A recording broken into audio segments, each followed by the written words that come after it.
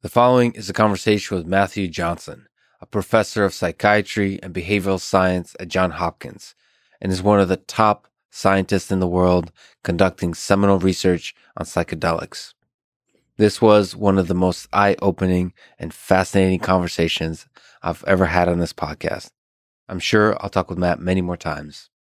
Quick mention of each sponsor, followed by some thoughts related to the episode. Thank you to a new sponsor, Brave, a fast browser that feels like Chrome but has more privacy-preserving features. Neuro, the maker of functional sugar-free gum and mints that I use to give my brain a quick caffeine boost. Four Sigmatic, the maker of delicious mushroom coffee. I'm just now realizing how ironic this set of sponsors are. And Cash App, the app I use to send money to friends. Please check out these sponsors in the description to get a discount and to support this podcast. As a side note, let me say that psychedelics is an area of study that is fascinating to me, in that it gives hints that much of the magic of our experience arises from just a few chemical interactions in the brain, and that the nature of that experience can be expanded through the tools of biology, chemistry, physics, neuroscience, and artificial intelligence. The fact that a world-class scientist and researcher like Matt can apply rigor to our study of this mysterious and fascinating topic is exciting to me beyond words, as is the case with any of my colleagues who dare to venture out into the darkness of all that is unknown about the human mind, with both an openness of first principle thinking and the rigor of the scientific method. If you enjoy this thing, subscribe on YouTube, review it with 5 stars on Apple Podcasts, follow on Spotify, support on Patreon, or connect with me on Twitter at Lex Friedman. As usual, I'll do a few minutes of ads now and no ads in the middle. I try to make these interesting, but I give you timestamps, so if you skip, please still check out the sponsors by clicking the links in the description. It's the best way to support this podcast. This show is sponsored by Brave, a fast, privacy-preserving browser that feels like Google Chrome, but without ads or the various kinds of tracking that ads can do. I love using it more than any other browser, including Chrome. If you like, you can import bookmarks and extensions from Chrome as I did. The Brave browser is free, available on all platforms. It's actively used by 20 million people. Speed-wise, it just feels more responsive and snappier than other browsers, so I can tell there's a lot of great engineering behind the scenes. It has a lot of privacy-related features that Chrome does not. Like, it includes options like a private window with Tor for those seeking advanced privacy and safety. Tor is fascinating, by the way, and I'm sure I'll talk about it in the future. Get the Brave browser at brave.com/Lex, and it might become your favorite browser as well. That's brave.com/Lex. This show is also sponsored by Neuro, a company that makes functional gums and mints that supercharge your mind with a sugar-free blend of caffeine, L-theanine, and B6 and B12 vitamins. It's loved by Olympians and engineers alike. I personally love the mint gum. It helps me focus during times when I can use a boost. My favorite 2 use cases are before a long run and also in the morning at the start of a deep work session. For me, it's really important to get the first 10 to 20 minutes off to a great start. That's when the desire to think about and check on the stresses of the previous day is strongest, but that's when it's most important to calm the mind and focus on the task at hand. Anyway, 2 pieces of Neuro gum has 1 cup of coffee worth of caffeine. Neuro is offering 15% off when you use code LEX at checkout, so go to getneuro.com and use code LEX. That's getneuro.com and use code LEX. This show is also sponsored by Four Sigmatic, the maker of delicious mushroom coffee and plant-based protein. I enjoy both. The coffee has lion's mane mushroom for productivity and chaga mushroom for immune support. The plant-based protein has immune support as well and tastes delicious. Supporting your immune system is one of the best things you can do to stay healthy in this difficult time for the human species. They have a big holiday sale just for you.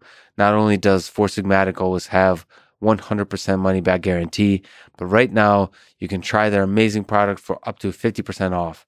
On top of the up to 50% off, we've worked out an exclusive additional 10% off all sale products.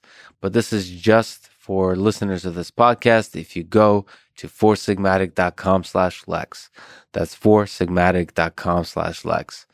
This show is also presented by Cash App, the number one finance app in the App Store. When you get it, use code LEX Podcast.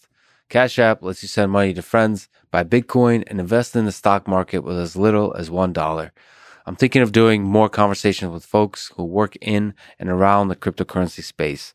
Similar to artificial intelligence, there are a lot of charlatans in this space, but there's also a lot of free thinkers and technical geniuses that are worth exploring ideas with in depth and with care.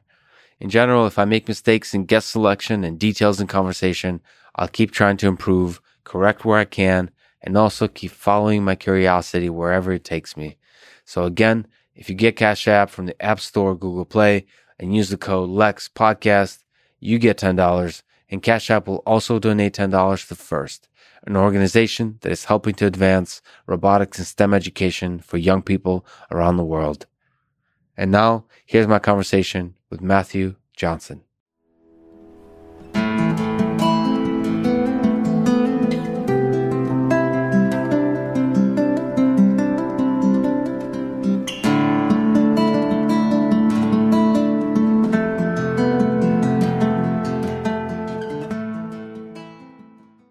Can you give an introduction to psychedelics, like a whirlwind overview? Maybe what are psychedelics and what are the kinds of psychedelics out there, and in whatever way you find meaningful to categorize? Yeah. You can categorize them by their chemical structure. So phenethylamines, tryptamines, ergolines. That is less of a meaningful way to classify them. I think that their pharmacological activity, their receptor activity is the best way. Well, let me start even broader than that, because there I'm talking about the classic psychedelics. So broadly speaking, when we say psychedelic, that refers to, for most people, a broad number of compounds that work in different pharmacological ways. So it includes the so-called classic psychedelics. That includes psilocybin and psilocin, which are in mushrooms, LSD, dimethyltryptamine or DMT, it's in ayahuasca, people can smoke it too, mescaline, which is in peyote and San Pedro cactus.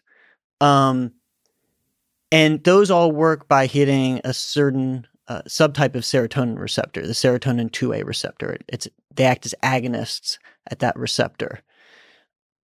Other compounds like PCP, ketamine, MDMA, ibogaine, they all are, more broadly speaking, called psychedelics, but they work by very different ways pharmacologically. And they have some different effects, including subjective effects, even though there's enough of an overlap in the subjective effects that, people informally refer to them as psychedelic. And I think what that overlap is, compared to, say, caffeine and cocaine and, Ambien, et cetera, other psychoactive drugs, is that they have strong effects in altering one's sense of reality and including the sense of self. And I should throw in there that cannabis, more historically, like in the 70s, has been called a minor psychedelic. And I think with that latter definition, it does fit that definition, particularly if one doesn't have a tolerance. So you mentioned serotonin. So most of the effect comes from something around like the chemistry around neurotransmitters and so on. So it's chemical interactions in the brain, or is there other kinds of interactions that have this kind of perception and self-awareness altering effects?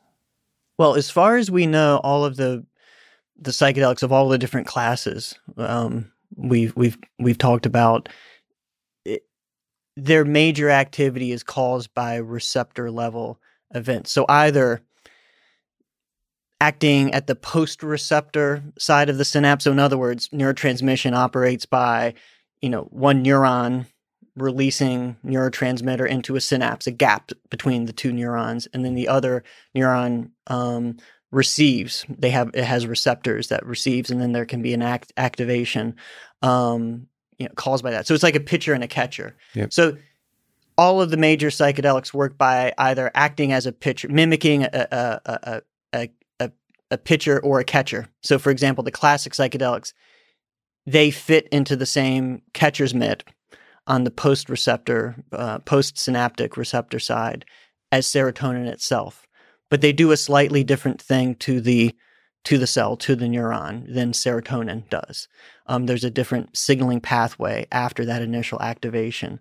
Something like MDMA works at the presynaptic side, the pitcher side, and basically it floods the synapse or the gap between the cells with a bunch of serotonin, the natural neurotransmitter. So it's like the pitcher in a baseball game all of a sudden just starts throwing balls like every second.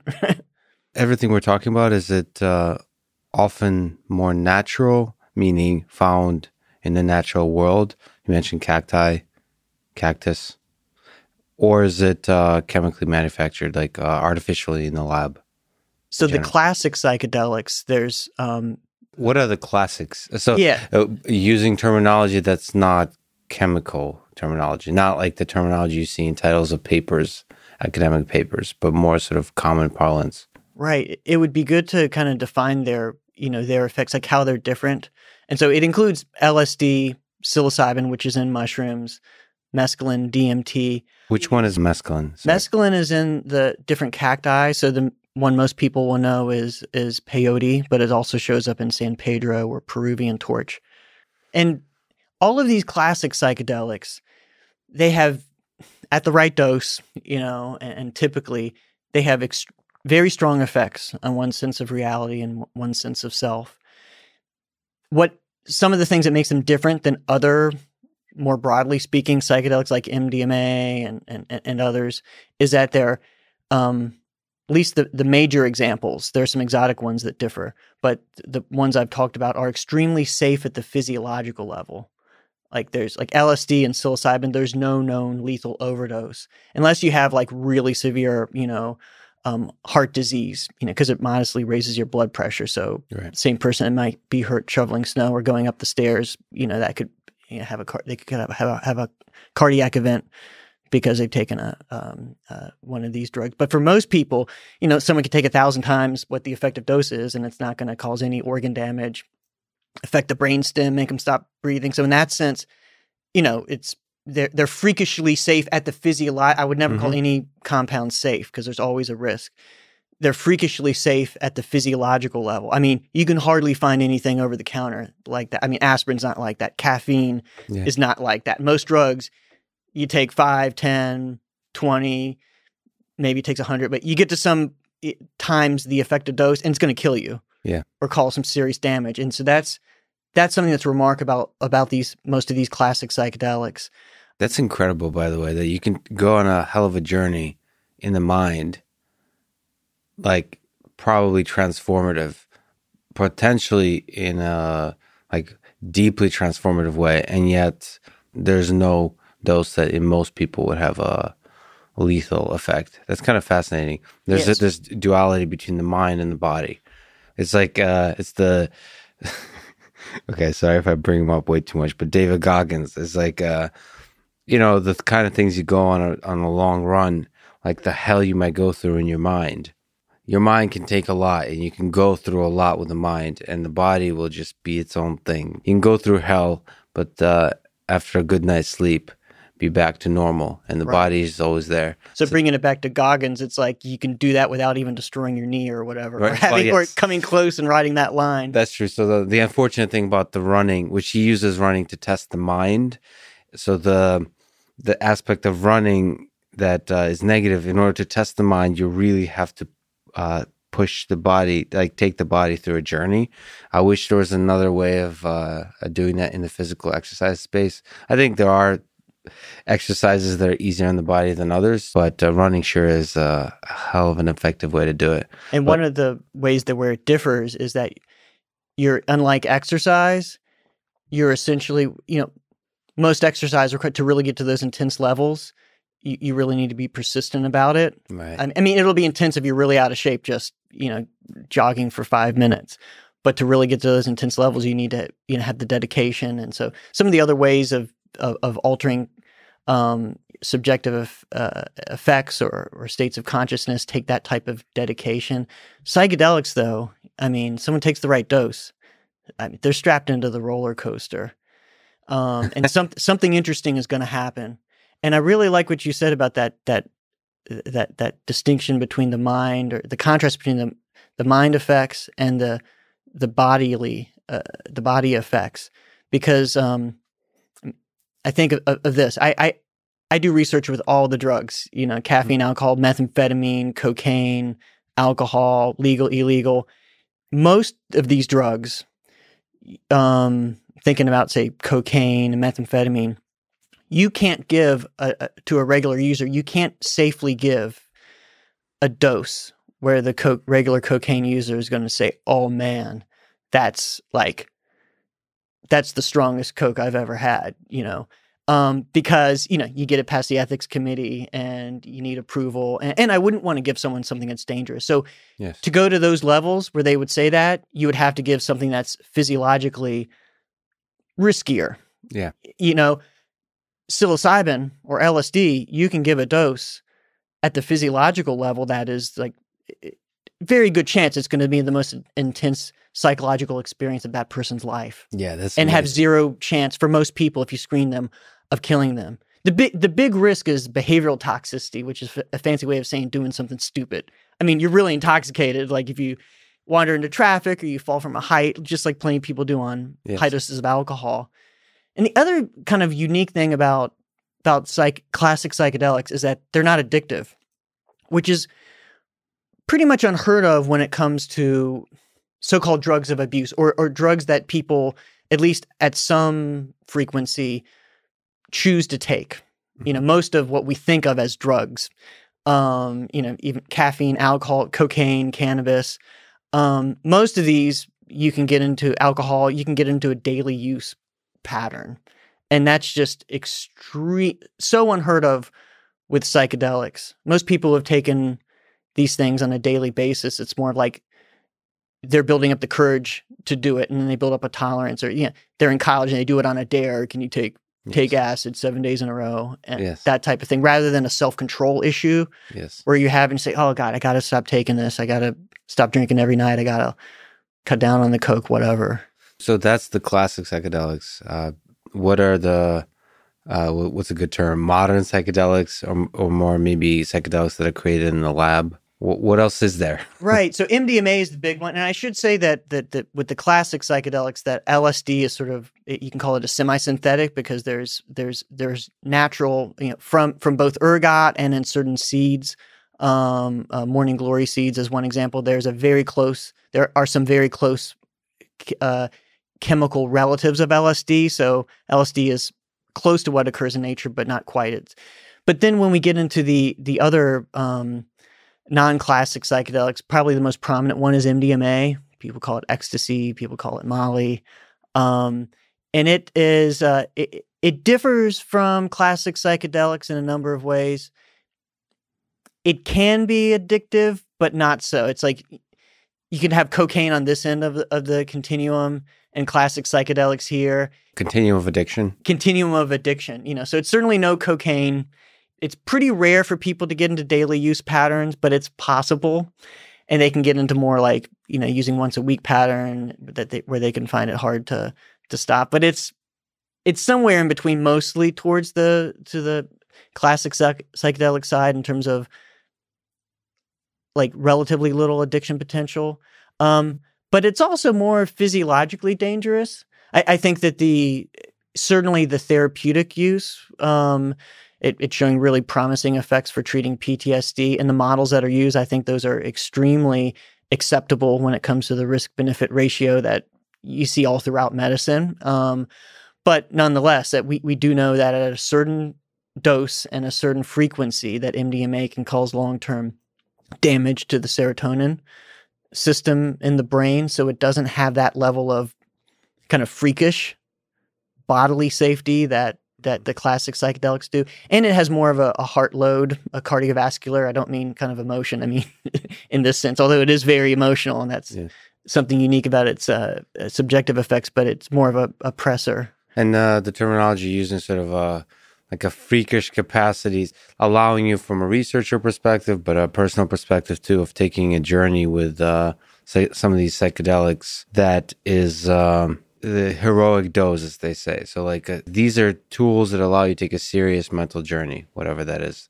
That's what you mean. And with MDMA, there's a little bit, it starts entering this territory where you got to be careful about the risks to the body potentially. So yes, that in the sense that you can't kind of push the dose up as high as you safely as one can if they're in the right setting, like in our research, as they can with the classic psychedelics. But probably more importantly, the nature of the effects with MDMA aren't the full on psychedelic. Got it. It's not the full journey, So it's sort of a psychedelic with rose-colored glasses on.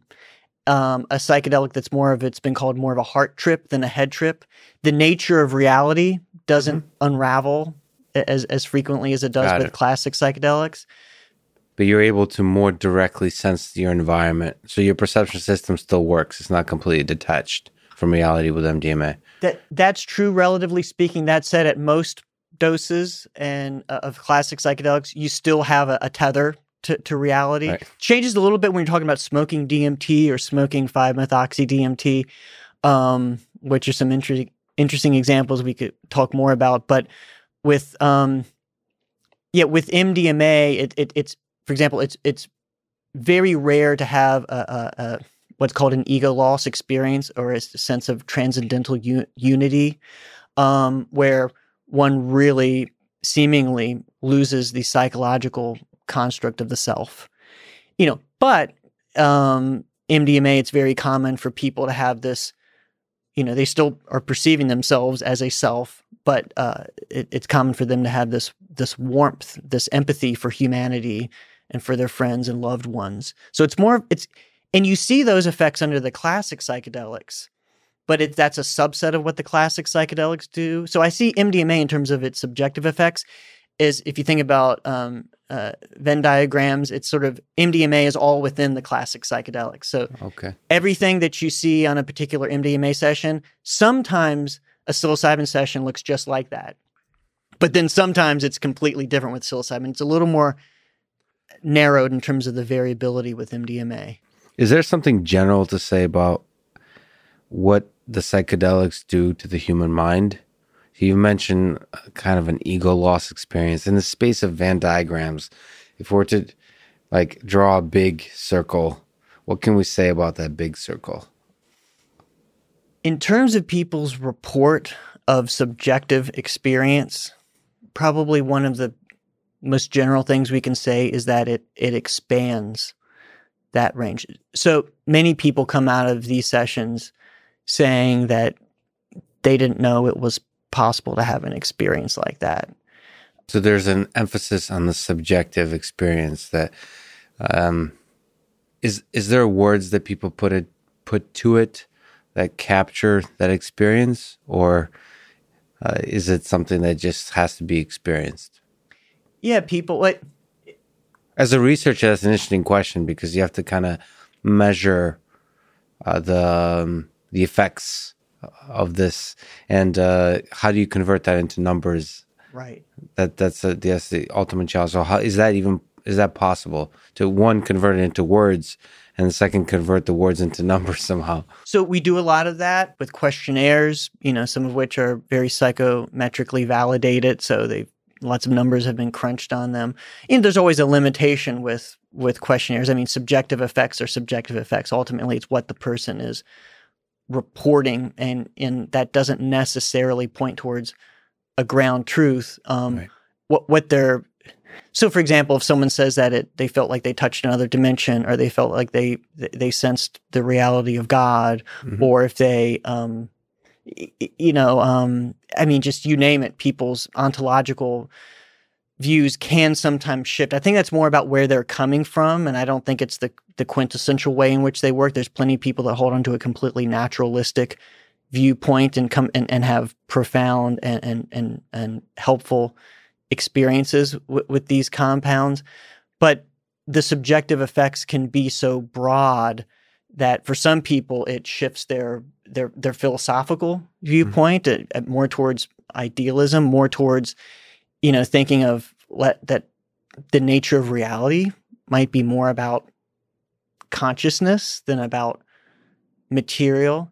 That's a domain I'm very interested in. Right now, we have essentially zero to say about that in terms of validating those types of claims, but it's even interesting just to see what people say along those lines. So you're interested in saying, like, can we more rigorously study this process of expansion? Like, what do we mean by this expansion of your sense of what is possible in the experiences in this world? Right, as much as what we can say about that through naturalistic psychology. Right. Especially as much as we can root it to solid psychological constructs and solid neuroscientific constructs. And I wonder what the impact is of the language that you bring to the table. So you mentioned about God, or speaking of God, a lot of people are really into sort of theoretical physics these days at a very surface level. And you can bring the language of physics, right? You can talk about quantum mechanics. You can talk about general relativity and curvature of space-time, and using just that language without a deep technical understanding of it to somehow start thinking, like, sort of visualizing atoms in your head, and somehow through that process, because you have the language, using that language to kind of dissolve the ego, like realize like that we're just all little bits of physical objects that behave in mysterious ways. And so that has to do with the language. Like if you read a Sean Carroll book or something recently, it seems like it has a huge influence on the way you might perceive the world, and might experience the alteration that psychedelics brings to your perception system. So I wonder, like, the language you bring to the table, how that affects the journey you go on with the psychedelics. I think very much so. And I think I'm a little concerned some of the science is going a little too far in the direction of around the edges, speaking about it changing beliefs in this sense or that sense about particular domains. And I think what a lot of what's going on is what you just discussed. It's the priors coming into it. So if you've been reading a lot of physics, then you might bring up space-time and interpret the experience in that sense. I mean, it's not uncommon for people come out talking about visions of the. It's not the most typical thing, but it's come up in sessions I've guided. The Big Bang, and the this sort of nature of reality. I think probably the best way to think about these experiences is that, and the best evidence, even though we're in our infancy in understanding it, they really tap into more general psychological mechanisms. I think one of the best arguments is they reduce the influence of our priors, mm-hmm. of what we bring into all of the assumptions that we're essentially, especially as adults, we're riding on top of heuristic after heuristic to get through life. And you need to do that. And that's a good thing. And that's extremely efficient. And evolution has shaped that. But that comes at an expense. And it seems that these experiences will allow someone greater mental flexibility and openness. And so one can be both less influenced by their prior assumptions, but still nonetheless, the nature of the experience can be influenced by what they've been exposed to in the world. And sometimes they can get it in a deeper way. Like maybe they've read, I had a philosophy professor one time as a participant in a high dose psilocybin study. And he's like, I remember him saying, my God, it's like Hegel's opposites defining each other. Like, I get it. I've taught this thing for years and years and years. Like, I get it now. And so like that, and even at the psychological, emotional level, like the cancer patients we worked with, they told themselves a million times, or the people trying to quit smoking, I need to quit smoking. Oh, I'm ruining my life with this cancer. I'm still healthy. I should be getting out. I'm letting this thing defeat me. It's like, yeah, you told yourself that in your head, but sometimes they had these experiences and they kind of feel it in their heart. Like they really get it. So in some sense that you bring some prize to the table, but psychedelics allow you to acknowledge them and then throw them away. So like one popular terminology around this in the engineering space is first principles thinking that Elon Musk, for example, espouses a lot. Let me ask a fun question before we return to a more serious discussion. With Elon Musk as an example, but it could be just engineers in general, do you think there's a use for psychedelics to take a journey of rigorous first principles thinking? So like throwing away, we're not talking about throwing away assumptions about the nature of reality in terms of like our philosophy of the way we live day-to-day life, but we're talking about like how to build a better rocket, or how to build a better car, or how to build a better social network, or all those kinds of things. Engineering questions. I absolutely think there's huge potential there. And there was some research in the late 60s, early 70s it was very early and not very rigorous in terms of methodology, but it was consistent with there's just countless anecdotes of folks. I mean, people have argued that just, Silicon Valley was largely influenced by psychedelic experience. I remember I think the person that came up with the concept of freeware or shareware, it's like it kind of was generated, out of or influenced by psychedelic experience, So to this, I think there's incredible potential there, and we know really there's no rigorous research on that, but is there anecdotal stuff like with Steve Jobs? I think there's stories, right? In your exploration of it, is there something a little bit more than just stories? Is there like a little bit more of a solid data points, even if they're just experiential, like anecdotes? Is there something that you draw inspiration from, like in your intuition? Because we'll talk about you're trying to construct studies that are more rigorous around these questions. But is there something you draw inspiration from the past, from the 80s and the 90s and Silicon Valley, that kind of space? Or is it just like you have a sense based on everything you've learned and these kind of loose stories that there's something worth digging at? I am influenced by the just incredible number of anecdotes surrounding these. I mean,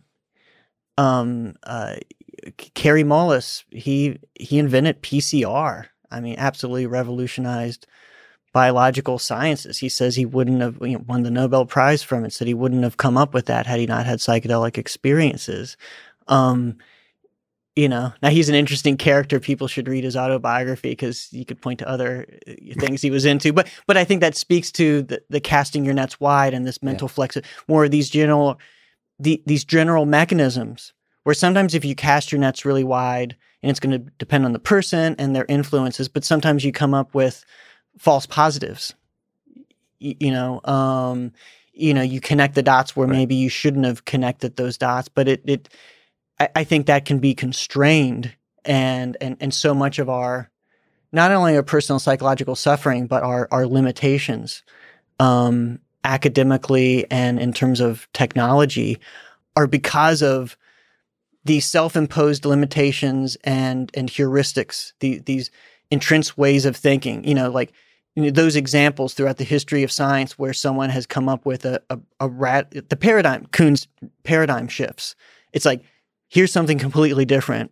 Yeah. This doesn't make sense by any of the previous models. And like, we need more of those. And then you need the right balance between that, because so many of the, novel, crazy ideas are just bunk. And you need, that's what science is about, separating them from the valid paradigm shifting ideas. But we need more paradigm shifting ideas, like in a big way. And I think you could argue that because of the structure of academia and science in modern times, it heavily biases against those. Right. There's all kinds of mechanisms in our human nature that resist paradigm shift quite sort of obviously. Psychedelics, there could be a lot of other tools, but it seems like psychedelics could be one set of tools that encourage paradigm shifting thinking. So like the first principles kind of thinking. So it's a kind of, you're at the forefront of research here. There's just kind of anecdotal stories. There's early studies. There's a sense that we don't understand very much, but there's a lot of depth here.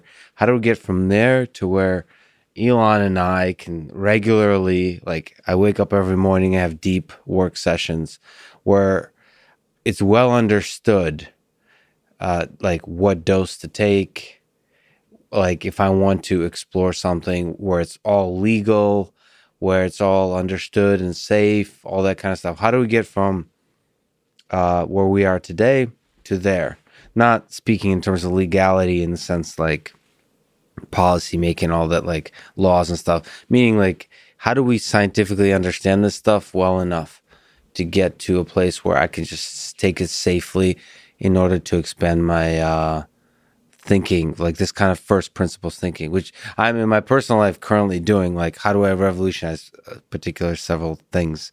Like, it seems like the only tools I have right now is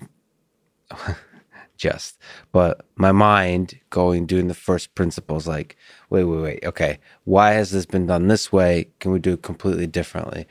It seems like I'm still tethered to the priors that I bring to the table, and I keep trying to untether myself. Maybe there's tools that can systematically help me untether. Yeah. Well, we need experiments, and that's tied to kind of the policy level stuff. And I should be clear, I'd never encourage anyone to do anything illicitly. But yeah, in the future, we could see these compounds used for technical and scientific innovation. What we need are studies that are digging into that. Right now, most of what the funding, which is largely from philanthropy, not from the government, largely what it's for is treatment of mental disorders like addiction and depression, etc. But we need studies. One of the early initial stabs on this question decades ago was they took some architects and engineers and said, what problems have you been working on? Where have you been stuck for months, like working on this damn thing and you're not getting anywhere? Like your head's butting up against the wall. It's like, come in here, and I think it was 100 micrograms of LSD. So not a big session.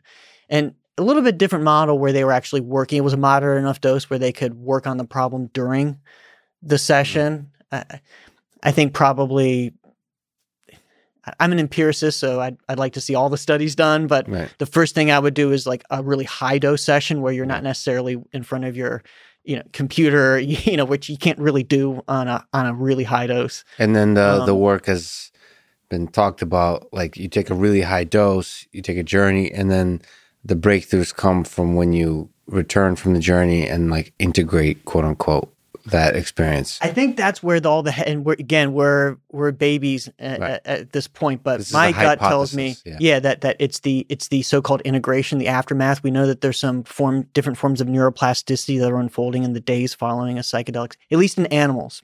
Probably going on humans. We don't know if that's related to the therapeutic effects. My gut tells me it is, although it's only part of the story. But we need big studies where we compare people. Like, let's get 100 people like that, scientists that are working on a problem, and then randomize them to. And then I think you need a even more credible, active controls or active placebo conditions to kind of tease this out.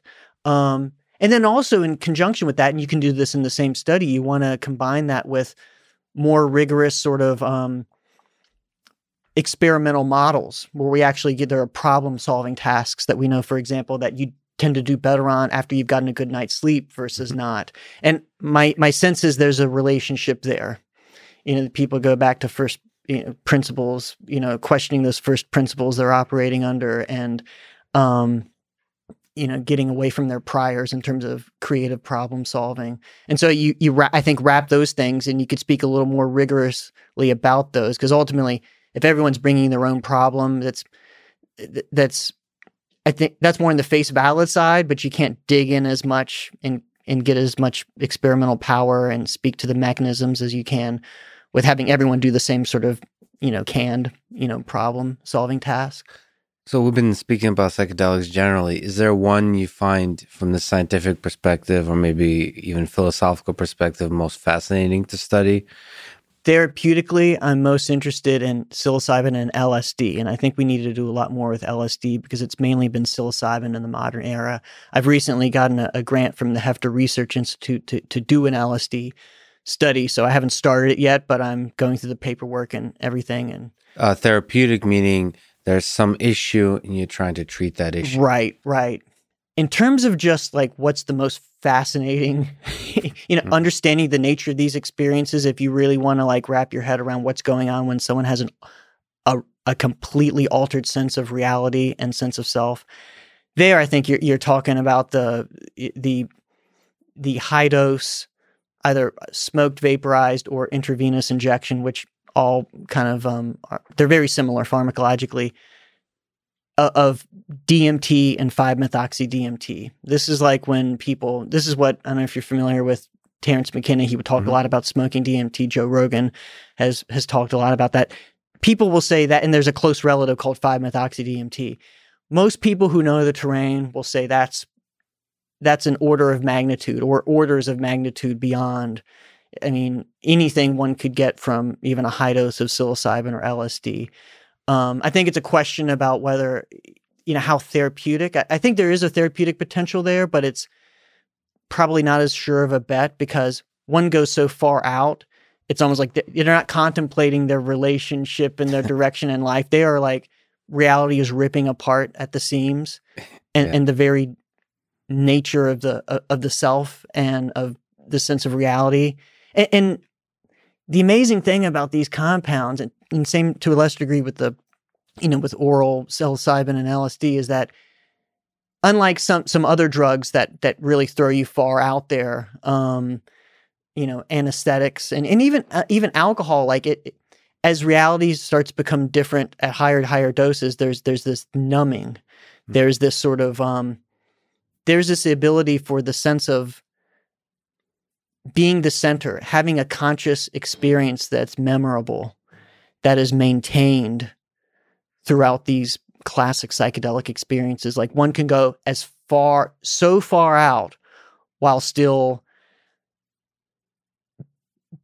being aware of the experience and remembering the experience. Interesting. So being able to carry something back. Right. Can you dig in a little deeper? Like, what is DMT? How long is the trip usually? Like, how much do we understand about it? Is there something interesting to say about just the nature of the experience and what we understand about it? One of the common methods for people to use it is to smoke it or vaporize it, and it usually takes. And this is a pretty good kind of description of what it might feel like on the ground.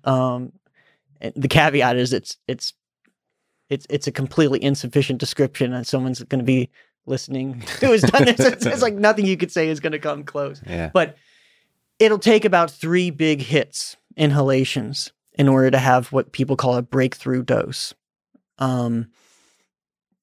And there's no great definition of that, but basically meaning moving away from, not just having the typical psilocybin or LSD experience where like things are radically different, but you're still basically a person in this reality, to going somewhere else. And so that'll typically take like 3 hits. And this stuff comes on like a freight train.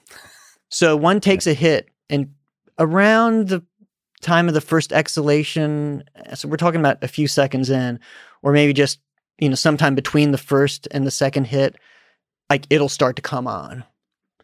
And they're already up to, let's say, what they might get from a 30 milligram or 300 microgram LSD trip, a big trip. They're already there when at the second hit, but their consciousness is geared. This is like acceleration, not speed, to speak of physics. Okay. Yes. It's like those receptors are getting filled like that, and they're going from 0 to 60 in like, Tesla time. Yeah. And at the second hit, again, they're at this, maybe the strongest psychedelic experience they've ever had.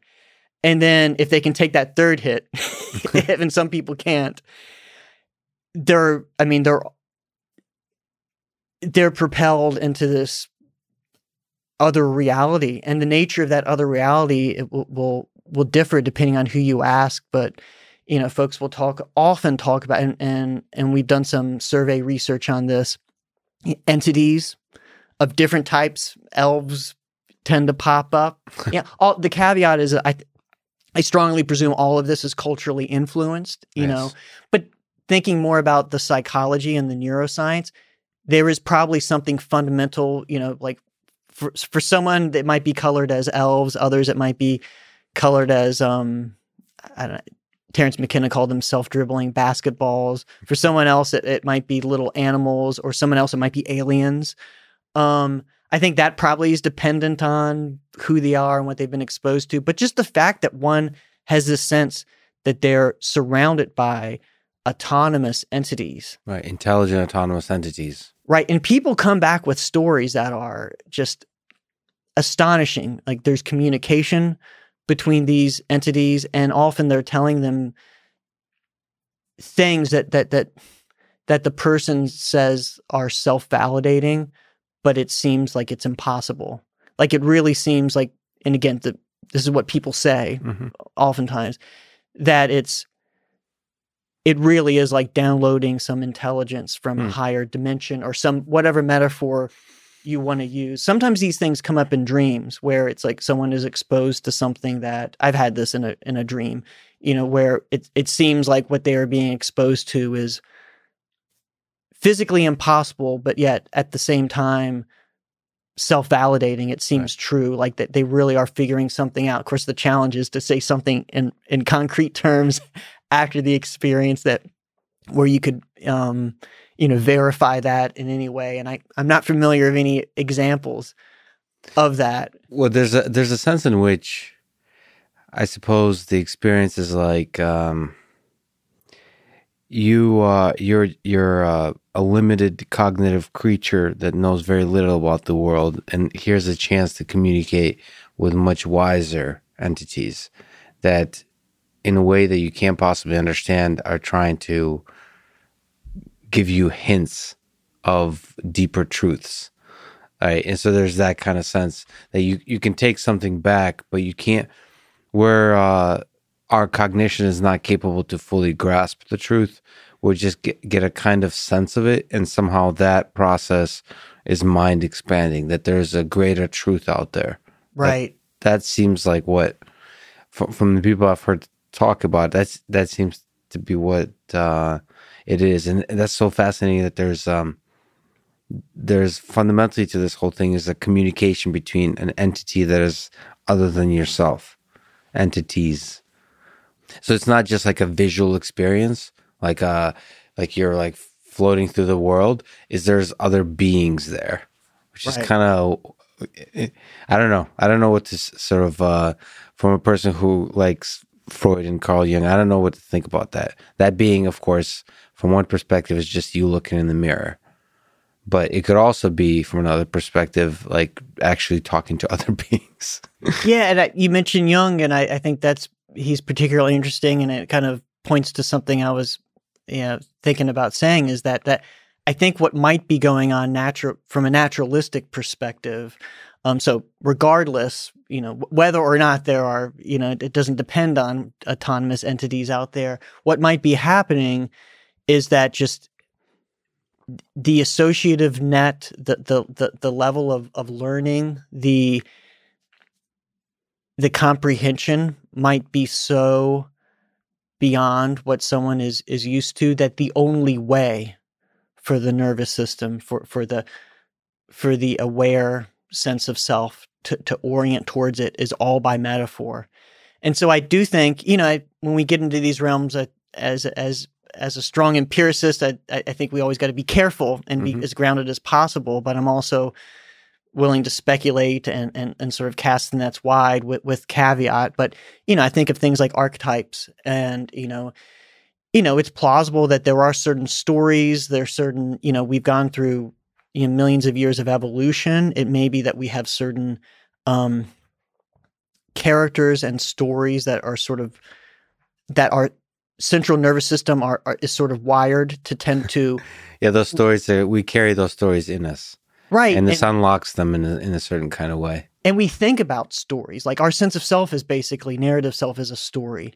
And we think about the world of stories. This is why metaphors are always more powerful than, sort of laying out all the details all the time, speaking in parables. It's like, if you really get this is why, as much as I hate it, if you're presenting to Congress or something and you have all the best data in the world, it's not as powerful as that one anecdote as the mom dying of cancer that had the psilocybin session and it transformed her life. Yes. That's a story that's meaningful. And so when this kind of unimaginable kind of change in experience happens with a DMT ingestion, these stories of entities, they might be that, stories that are constructed that is the closest, which is not to say the stories aren't real. I mean, I think we're getting to layers where it doesn't real, really, man? Right. Yeah. Yeah. Yeah. But it's the closest we can come to making sense out of it. Because I do what we do know about these psychedelics, one of the levels beyond the receptor is that the brain is communicating it with itself in a massively different way. There's massive communication with areas that don't normally communicate. And so I think that comes with both, it's casting the nets wide. I think that comes with the insights and helpful novel ways of thinking. I do think it comes with false positives, that could be some of the delusion. And so, when you're so far out there, like with the DMT experience, like maybe alien is the best way that the mind can wrap some arms around that. So I don't know how much you're familiar with Joe Rogan, but he does bring up DMT quite a bit. It's almost a meme. It is a meme. Have you ever, have you ever tried DMT? I think he talks about this experience of having met other entities, and they were mocking him, I think, if I remember the experience correctly, like laughing at him and saying F you, or something like that. I may be misremembering this, but there's a general mockery, and what he learned from that experience is that he shouldn't take himself too seriously. So it's the dissolution of the ego and so on. Like, what do you think about that experience, and maybe if you have more general things about Joe's infatuation with DMT, and if DMT has that important role to play in popular culture in general? I'm definitely familiar with it. I remember telling you offline that when the first time I learned who Joe Rogan was probably 15 years ago, and I came upon a clip and I realized there's another person in the world who's into both DMT and Brazilian Jiu-Jitsu. And I think both those worlds have grown dramatically since, and it's probably not such a special club these days. So he definitely got onto my radar screen quickly. You were into both before it was cool. Right. I mean, this is all relative because there's people that were, before the late 90s and early 2000s who were into it, say, you're a Johnny-come-lately. But yeah, compared to where we're at now. But yet, one of the things I always found fascinating by Joe's, telling of his experiences, I think, is that they resemble very much Terence McKenna's experiences with DMT, and Joe has talked very much about Terence McKenna and his experiences. If I had to guess, I would guess that probably just having heard Terence McKenna talk about his experiences, that influenced the coloring of Joe's experience. It's funny. It's funny how that works, because that's why McKenna poets and great orators give us the words to then start to describe our experiences, because our words are limited, our language is limited, and it's always nice to get some kind of nice poetry into the mix to allow us to put words to it.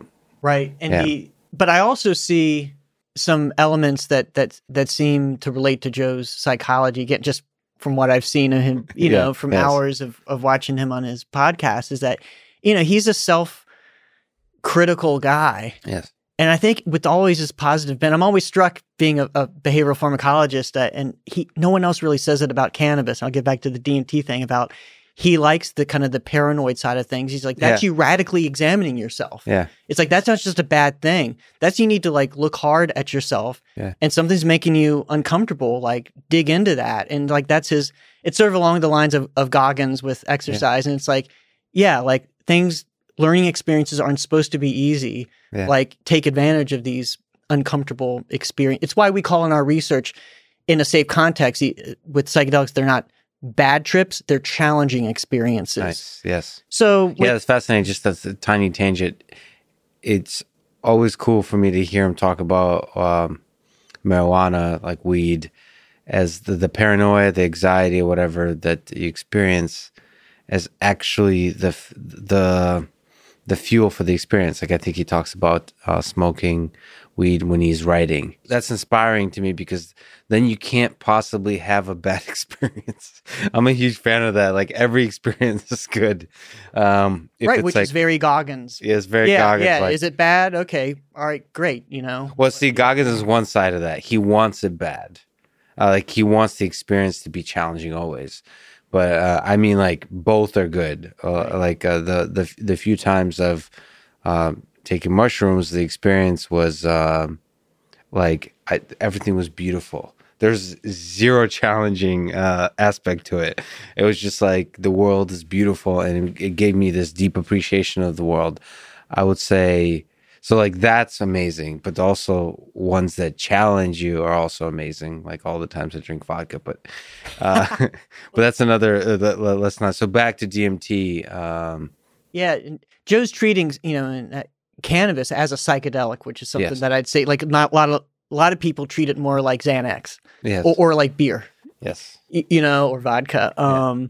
But he's really trying to delve into those the minor. It's been called a minor psychedelic. So with DMT, as you brought up, it's like the entity's mocking him, and it's like you're not. I mean, this reminds me of him. Him describing his writing his or just his entire method of comedy. It's like watch the tape of yourself. Mm-hmm. Don't just ignore it. Like that's where I screwed up. That's where I need to do better. This like sort of radical self-examination, which I think our society is kind of getting away from because like, all the children win trophies type of thing. It's like, no, don't go overboard, but like recognize when you've messed up. Yes. And so like that's a big part of the psychedelic experience. Like people come out sometimes saying, my God, I need to say sorry to my mom. Yeah. Like it's so obvious, like, or whatever, interpersonal issue, or like, my God, I'm not pulling enough weight around the house and helping my wife. And, these things that are just obvious to them, the self-criticism that can be a very positive thing if you act on it. You've mentioned addiction. Maybe we could take a little bit detour into a darker aspect of things, or not even darker. It's just an important aspect of things. What's the nature of addiction? You've mentioned some things within the big umbrella of psychedelics, maybe usually not addictive, but maybe MDMA, I think you said, might have some addictive properties, but the point is stuff outside of the psychedelics umbrella can often be highly addictive. So you've studied addiction from several angles, one of which is behavioral economics. What have you understood about addiction? What is addiction from the biological, physiological level to the psychological, to whatever is the interesting way to talk about addiction? Yeah, and the lenses that I view addiction through very much are behavioral economic, but I also think they converge on, I think it's beautiful at the other end of the spectrum, sort of just a completely humanistic psychology perspective. And it converges on what people come out of 12-step meetings talking about. Can you say what is behavioral economics and what is humanistic psychology?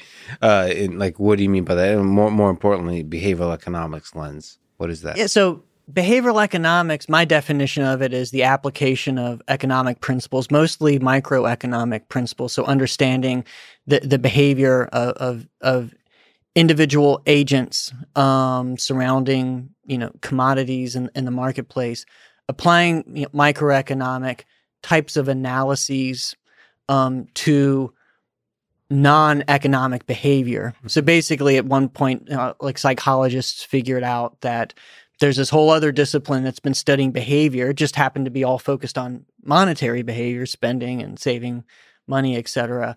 But it comes with all of these like principles that can be wildly and fruitfully applied to understanding behavior. So for example, I've studied things like demand curve analysis of drug consumption. So I look at, for example, the tobacco, cigarettes, and nicotine products through the lens of demand curves, and in other words, at different prices, if there's different work requirements for being able to smoke cigarettes, sort of modeling price. Within that price data, there is some indication of addiction, how much the habits that you form around these particular drugs. It's one important dimension. So I think a particularly important one there is elasticity or inelasticity, two ends of the spectrum. So that's the price sensitivity. So for example, you could have something that's pretty price inelastic, like gasoline. So the price of gas at times can keep going up, and Americans are just going to pretty much buy the same amount of gas. Or maybe, the price of gas doubles, but their consumption only decreases by 10%. So it's a sub-proportional reduction. So that's an inelastic. And that changes. Like you push the price up high enough. I mean, if it was $100 a gallon, it would eventually turn, the curve would turn and go downward more drastically, and it would be elastic. But you can apply that to someone who, a regular cigarette smoker, who is working for Cigarette Puffs, who's gone 6 hours without smoking, and you're asking questions like, how many times are they willing to pull this knob in the lab during this 3-hour session? I do a lot of work like this in order to earn a cigarette puff. How does the content of nicotine in that affect it? How does the availability of nicotine replacement products like nicotine gum or e-cigarettes affect those decisions? So it's a certain lens of, it's sort of a way to take the kind of the classic behavioral psychology definition of reinforcement, and which is just basically reward. How much is this a good thing? And it kind of breaks that apart into a multi-dimensional space. So it's not just the idea is reward or reinforcement is not unidimensional. So for example, you can unpack that with demand curves. At a cheap price, you might prefer one good to another. So the classic example is luxury versus necessity. So diamonds versus toilet paper. So at those cheap prices, you can look at something called intensity of demand. If it was basically as cheap as possible or essentially zero, how much would you buy of this good? But then you keep jacking up the price and you'll see, diamonds will look like the better reward at that low price sort of intensity of demand side of things. But as you keep jacking up the price, you got to have some toilet paper. Yes. Okay, we can get into the whole like bidet thing, but forget that. I know Joe's been pushing that too. but you're gonna hang on and keep buying the toilet paper to a greater degree than you will the diamonds. Yes. So you'll see a crossing of demand curves. So what's the better reinforcer? What's the better reward? Depends on your price, Yes. And so that's an example of one way to, and that of look at addiction. So specifically drug consumption, which isn't all of addiction, but it's like, in order for something to be addictive, it has to be a reward, and it has to compete with other rewards in your life. And one of the two main aspects of addiction, in my view, and this doesn't map onto how the DSM, the psychiatry Bible, defines addiction, which I think is largely bunk, but there's some value to have some common description. But it's, how rewarding is it from this multi-dimensional lens? And specifically, how does that rewarding value compete with other rewards, other consequences in your life?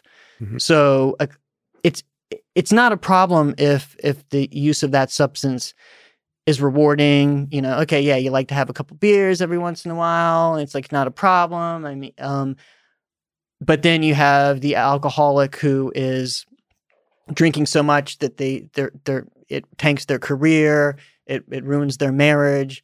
It's in competition with these pro-social aspects to their life. It's all about comparing to the other choices you're making, the other activities in your life, And if you evaluate it as a much higher reward than anything else, that becomes an addiction. Right. And so it's not just the rewarding value, but it's the relative rewarding value. And in the other major aspect, again, from behavioral economics, the thing that makes addiction is something called delayed discounting. So in economics, sometimes it's called time preference. It's what compound interest rates are based upon. It's the idea that delaying a good, access to a good or a reward, comes with a certain decrement to its value. So we'd all rather have things now than later. And we can study this at the individual level of, would you rather have $9 today or $10 tomorrow? And when you do that, you get huge differences between addicted populations and non-addicted. Not just heroin and cocaine, but like just cigarette smokers, like normal everyday cigarette smokers. And even when you look at something like monetary rewards, and so you can go into the rabbit hole with this delay discounting model. So it's not only those huge differences that seem to have a face valid aspect to it, like the cigarette smoker is choosing this thing that's rewarding today, but I know it comes with increased risk of having these horrible consequences down the line. So it's this competition between what's good for me now and what's good for me later. Mm-hmm. And the other aspect about delayed discounting is that if you quantitatively map out that discounting curve over time, so you don't just do the, how much, that $10 tomorrow, how much is it worth to you today? So you can say, what about 9? What about 8? What about $7? And you can titrate it to find that indifference point. And so we can say, aha, $6, $10 tomorrow is worth $6 to you today. So it's by the one day, it's decreased by 40%. We can do that also at 1 week and 1 month and 1 year and 10 years and map out that curve, get a shape of that curve. And one of the fascinating things about this is that whether you're talking about pigeons making these types of choices between a little bit of food now or a little bit of food a minute from now, or rats, or dozens of species of animals tested, including humans, the tendency is pretty consistently that we discount hyperbolically rather than exponentially. And what exponentially means is that every unit of time is associated with the same proportional reduction.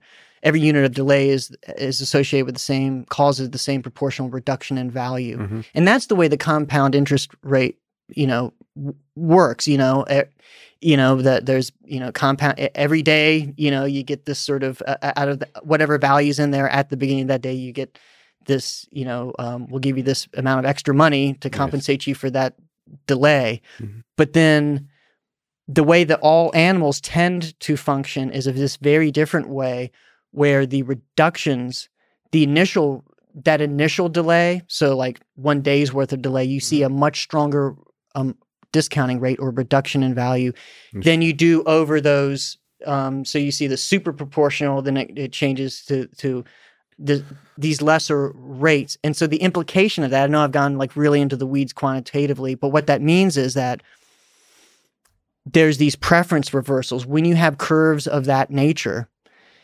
the decay that's hyperbolic, it maps onto this phenomenon we see both in terms of how people deal with future rewards, but also how perception works.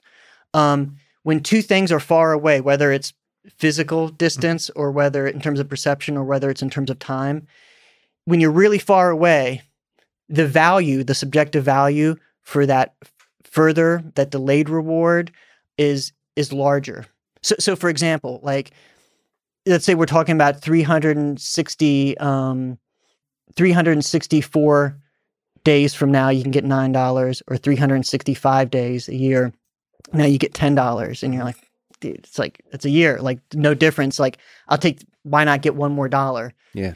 You bring that same exact set of choices closer. Nothing's changed other than the time to both rewards. And it's like, would you rather have $9 today or $10 tomorrow? And plenty of people would say, just about the same, let's go ahead and take it today. Yeah. So you see this preference reversal. And so that's a model of addiction, in the sense that consistently with true addiction, I would argue, you see this this competition between molar and molecular utility. It's like intrapersonal, like within the person, competing agents. Someone sometimes has control of the bus that wants to do what's good for you in the short term, and someone at other times is in control of driving the bus, and they want to do what's good for you in the long term. So you tell you're trying to quit, and you see a doctor, you see your 12-step therapist, and say, God, I know this stuff is killing me. Like, I'm on the path. I'm done. And that's when you're kind of in their office or wherever you're not, it's not around you. And then later on that day, your buddy says that, hey man, I just scored. I got it right here. Do you want it? And that reward is right in front of you. That's like bringing those two choices right in front of you. And it's like, hell yeah, I want to use. Yes. And then you can go through that cycle for like years of the person telling themselves, I want to quit. But then at other times that same person is saying, I don't want to, functionally they're saying, I don't want to, because they're saying, give me some. So in the moment, it's very difficult to quit. And this isn't just something, this is something that has huge clinical ramifications with addiction, but it's like all humans do it. Yes. Anyone who's hit the snooze alarm in the morning, the night before they realize, oh, I got to get up extra early tomorrow. That's what's ultimately better for me. So I'm going to set the alarm for, 5 a.m. Yes. And it goes off at 5 a.m., and then, so now those two consequences have come sooner, and it's like, what the hell? And they hit the snooze alarm. And sometimes not just once, but then 5 minutes later, and then 5 minutes later, and so, and it's why it's easier to exercise self-control at the grocery store compared to in your fridge. Like if that snack is like 30 seconds away in your fridge, you're going to more likely yield to temptation than if it is further away. So then to take a step back to something you brought up earlier, the inelasticity of pricing. Is it from a perspective of the dealers, whether we're talking about cigarettes or maybe venturing slightly into the illegal realm, of people who sell drugs illegally? They also have an economics to them that they set prices and all those kinds of things. Does addiction allow you to mess with the nature of pricing? Like, so I kind of assume that you meant that there's a correlation between things you're addicted to and the inelasticity of the price. So you can jack up the price. Is there something interesting to be said both for legal drugs and illegal drugs about the kind of price games you can play because the consumers of the product are addicted? Right. I mean, I think you just described it. Yeah, you can jack up the price and, some people are going to drop off, but the people, and it's not dichotomous because you could just consume less, but some people are going to consume less, and the people that are most addicted are going to keep, you see this, they're going to keep, purchasing. So you see this with cigarettes. And so it's interesting when you interface this with policy, like in one respect, heavily taxing cigarettes is a good thing. We know it keeps, adolescents are particularly price sensitive. So you definitely, people smoke less, and especially kids smoke less when you keep cigarette prices high and you tax the hell out of them. But one of the downsides you've got to balance and keep in mind is that you disproportionately have working class, poorer people. And then you get into a point where someone's spending, a quarter of their paycheck on cigarettes. So they're going to smoke no matter what. And basically because they're addicted, they're going to smoke no matter what. And you're just, you're taxing their existence. Right. So you're making it worse for if they are completely inelastic, you're actually making that person's life worse. Yeah. Because we know that by interfering with the amount of money they have, you're interfering with the other pro-social, the potential competitors to smoking, and we know that when someone's in more impoverished environments and they have less sort of non-drug alternatives, the more likely they're going to stay addicted. So, Is there data, this is interesting, from a scientific perspective, of those same kind of games in illegal drugs? Sort of, because that's where most I don't know, maybe you can correct me, but it seems like most drugs are currently illegal. And so, but there's still an economics to them, obviously. Right. That's the drug war and so on. Is there data on the setting of prices, or like how good are the business people running the selling of drugs that are illegal? Are they all the same kind of rules apply from a behavioral economics perspective? I think so. I mean, they're basically that whether they're crunching the numbers or not, they're basically sensitive to that demand curve, and they're doing the same thing that businesses do in a legal market. And you want to sell as much of a product to get as much money. You're looking more at the total income. So if you jack the price a little bit, you're going to get some reduction in consumption, but it may be that the total amount of money that you rake in is going to be more then it's going to overcompensate for that. So you're willing to take, okay, I'm going to lose 10% of my customers, but I'm getting more than enough to compensate from that, from the extra money from the people who still are buying. So I think they're more, and especially when we get to the lower, I wouldn't be surprised if people are crunching those numbers and looking at demand curves, maybe at the, at the really high levels of the, up the chain with the cartels and whatnot. I don't know. That wouldn't surprise me at all, but I think it's probably more implicit at the lower levels where something you brought up, drug policy. I will say that for years now it's been this kind of unquestioned goal by, for example, the drug czar's office in the U.S. to make the price of illegal drugs as high as possible, without this kind of nuanced approach that if you make for some people, if you make the price so high, you're actually making things worse. I mean, I'm all about reducing the problems associated with drugs and drug addictions. And part of that is are more direct consequences of those drugs themselves.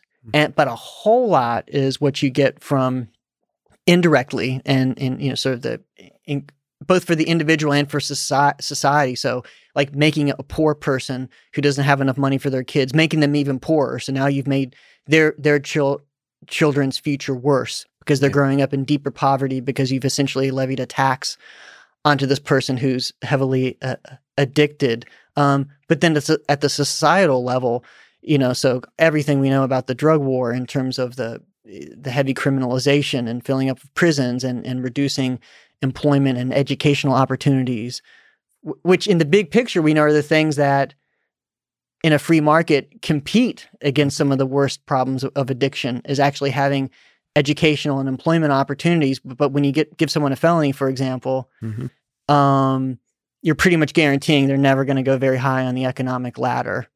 And so you're making drugs a better reward for that person's future. So this is a quick step into the policy realm. And I think for both you and I'm not sure, you can correct me, but I'm more comfortable into studying the effects of drugs on the human behavior and human psychology versus like policy. It seems like a whole giant mess, but there's some libertarian candidates for president and just libertarian thinkers that had a nice thought experiment of possibly legalizing, I've spoken about possibly legalizing basically all drugs. In your intuition, do you think a world where all drugs are legal is a safer world or a less safe world for the users of those drugs? It really depends on what we mean by legalization. So this is one of my beefs with this, how these things are talked about. I mean, we have very few completely laissez-faire, legal drugs. So even caffeine is one of the few examples. So for example, caffeine in tea and coffee is in that realm. Like there's no limits, no one's testing, there's no laws, regulation at any level of how much caffeine you're allowed to buy or how much in the price. But even like with this Starbucks like Nitro, there are rules with soda and with canned products. You can only put so much in there. Yeah. Yeah. So this is FDA regulated, and it's kind of weird because there's a limit to sodas that's not there for energy drinks and other things. So, but so even caffeine, it depends on what product we're talking about. Like if you're like NoDoz and other caffeine products over the counter, like you can't just put 800 milligrams in there. The pills are like 100 or 200 milligrams. And so it's FDA regulated as an over-the-counter drug. Some of the most dangerous drugs in society, I would say arguably one of the most dangerous classes of drugs are the volatile anesthetics, huffing. People huffing gasoline and, airplane glue, toluene, whatnot. severely damaging to the nervous system. Pretty much legal, but there's some regulation in the sense that there's a warning label, like it's illegal to do it for, not that it necessarily they're busting people for this, but it's against federal law to use this in a way other than intended type of thing. Basically saying like, yeah, don't huff this, your paint thinner or whatnot. At least keeps people from selling it for that. Like, no, because they're gonna go after that person. They're not going to be able to find the 12-year-old who's huffing. Yes. So anyway, just as some extreme examples at the end, and then, even the so-called illegal, like Schedule I drugs, psilocybin, we do plenty, and in terms of Schedule II, which is ironically less restrictive than psilocybin, but methamphetamine and cocaine, I've done human research with. My research has been legal, so they're scheduled compounds, but they're not completely illegal. Like you can do research with them with the appropriate licenses and approval. So there really is no such thing. And like alcohol, well, it's illegal if you're 12 years old or 18 years old or 20 years old. And for anyone, it's illegal to be drinking it while you're driving. So there's always a nuance. There's rules, it's not dichotomy. And I actually should admit, it's been on my to-do list for a while to buy in Massachusetts some like edible or buy weed legally. Haven't done that in Massachusetts, let's put it this way. And I wonder what that experience is like, because I think it's fully legal in Massachusetts, and so I wonder what legal drugs look like to me. I grew up with even weed being like, not. It's like this forbidden thing, not forbidden, but it's illegal. Most people, of course, I never partook, but most people I knew would attain it illegally. And so that big switch that's been happening across the country, there's like federal stuff going on to make marijuana legal federally. I'm half paying attention. There's some movement there. I mean, the House passed a bill that's not going to be passed by the Senate, but yeah, it's progress. There's clearly a change right. It's moving in a trend. So that's the example of a drug that used to be illegal and is now becoming more and more and more legal. So like, I wonder what like cocaine being legal looks like. Right. What a society with cocaine being legal looks like. The rules around it, the processes in which you can consume it in a safer way and be more educated about its consequences, be able to control dose and like purity much better, be able to get help for overdose. I don't know, all those kinds of things. Right. It does, in a utopian sense, feel like legalizing drugs at least should be talked about and considered versus keeping them in the dark. I agree. But yeah, so that in your sense, it's possible that in 50 years we legalize all drugs and it makes for a better world. The way I like to talk about it is that I would say that it's possible, and it would probably be a good thing if we regulate all drugs. How would you regulate like cocaine, for example? Is there ideas there? So yeah, and you were already, going, where I was going with that kind of. First, I described how there's always a nuance, and even like the cannabis in Massachusetts, federally illegal. So, for example, if I was like, and I have colleagues that do cannabis research where they get people high in the lab, like you're a federal funded researcher with NIH funds, you can't get that stuff from the dispensary because you're breaking a federal law. Even though the feds don't have the resources to go after, they don't want the controversy at this point to go after the individual users or even the sellers in those legal states. So there's always this nuance, but it's about the right regulation. So I think we already know enough that, for example, like I think safe injection sites for hard drugs makes a lot of sense. Like I wouldn't want heroin and cocaine at the convenience stores. And I don't think, maybe there's some extreme libertarians that want that. I think even the folks that identify as libertarians, probably most of them don't. Well, I don't know. Like not all of them want that, I think, that as a form of regulation, like, look, if you're using these hard drugs on a regular basis, you're putting yourself at risk for lethal overdose. You're putting yourself at risk for catching HIV and hepatitis. If you're going to do it, if you're doing it anyway, come to this place where at least you're not like, like pulling the water out of like, the puddle on the side of the street. Yeah, so it's done by professionals, and those professionals are able to educate you also.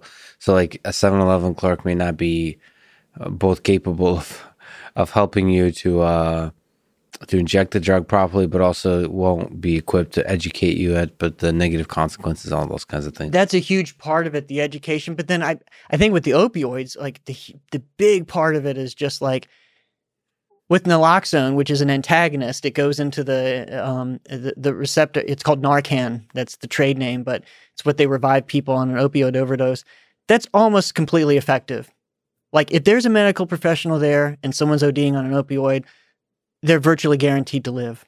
Like that's remarkable that if 100% at the opioid crisis, if all of those people right now that are dying were doing that in the presence of a medical professional, like even like a nurse with Narcan, there'd be almost no deaths. There's always some exceptions, but almost no deaths. Like that's staggering to me. So the idea that people are doing this, that we could have that level of positive effect without encouraging the drug. And this is where like you get into this like terrain of like sending the wrong message. And it's like, no, you can do that. You can say like, we're not encouraging this. In fact, probably one of the greatest advertisements for not getting hooked on heroin is like visiting a methadone clinic, visiting a safe injection site. Like this is not like an advertisement for getting hooked on this drug, but knowing that we can save people. Now you have a landscape here because a lot of times it's just like supervised injection, but you bring your own stuff. You bring your own heroin, which could still be dirty and filled with fentanyl and fentanyl derivatives, which because of the incredible potency and the more difficulty measuring it, and some differences at the receptor, like you are more likely on average to lethally overdose on it. So you could, the level that's been more explored in Switzerland is in some places is you actually provide the drug itself and you supervise the injection. So I don't Do you like that idea? Yeah, public health data are completely on the side of there's really no credible evidence to this. If we allow that, we're sending the wrong message and everyone's going to, I'm not showing up like, and it's different by drug. Like, yeah, you legalize, you set up cannabis shops and some people are going to say it's legal, I'm going to go there. I don't think a whole lot of people are going to go to one of these places and say, I'm going to shoot up heroin for the first time.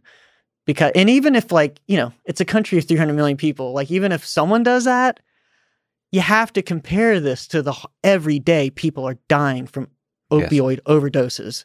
Like people's kids, people's uncles, these are real lives that are being shattered. So you just look at that. And then the other thing, and I know this from having done residential, even like non-treatment research where we just have a cocaine user or something stay on our inpatient ward for a month and you really get to know them. And sometimes you see like, oftentimes that's the first time this person has had a discussion with a medical professional, any type of professional in their entire life around their drug use. Yeah. Even if they're not looking to quit.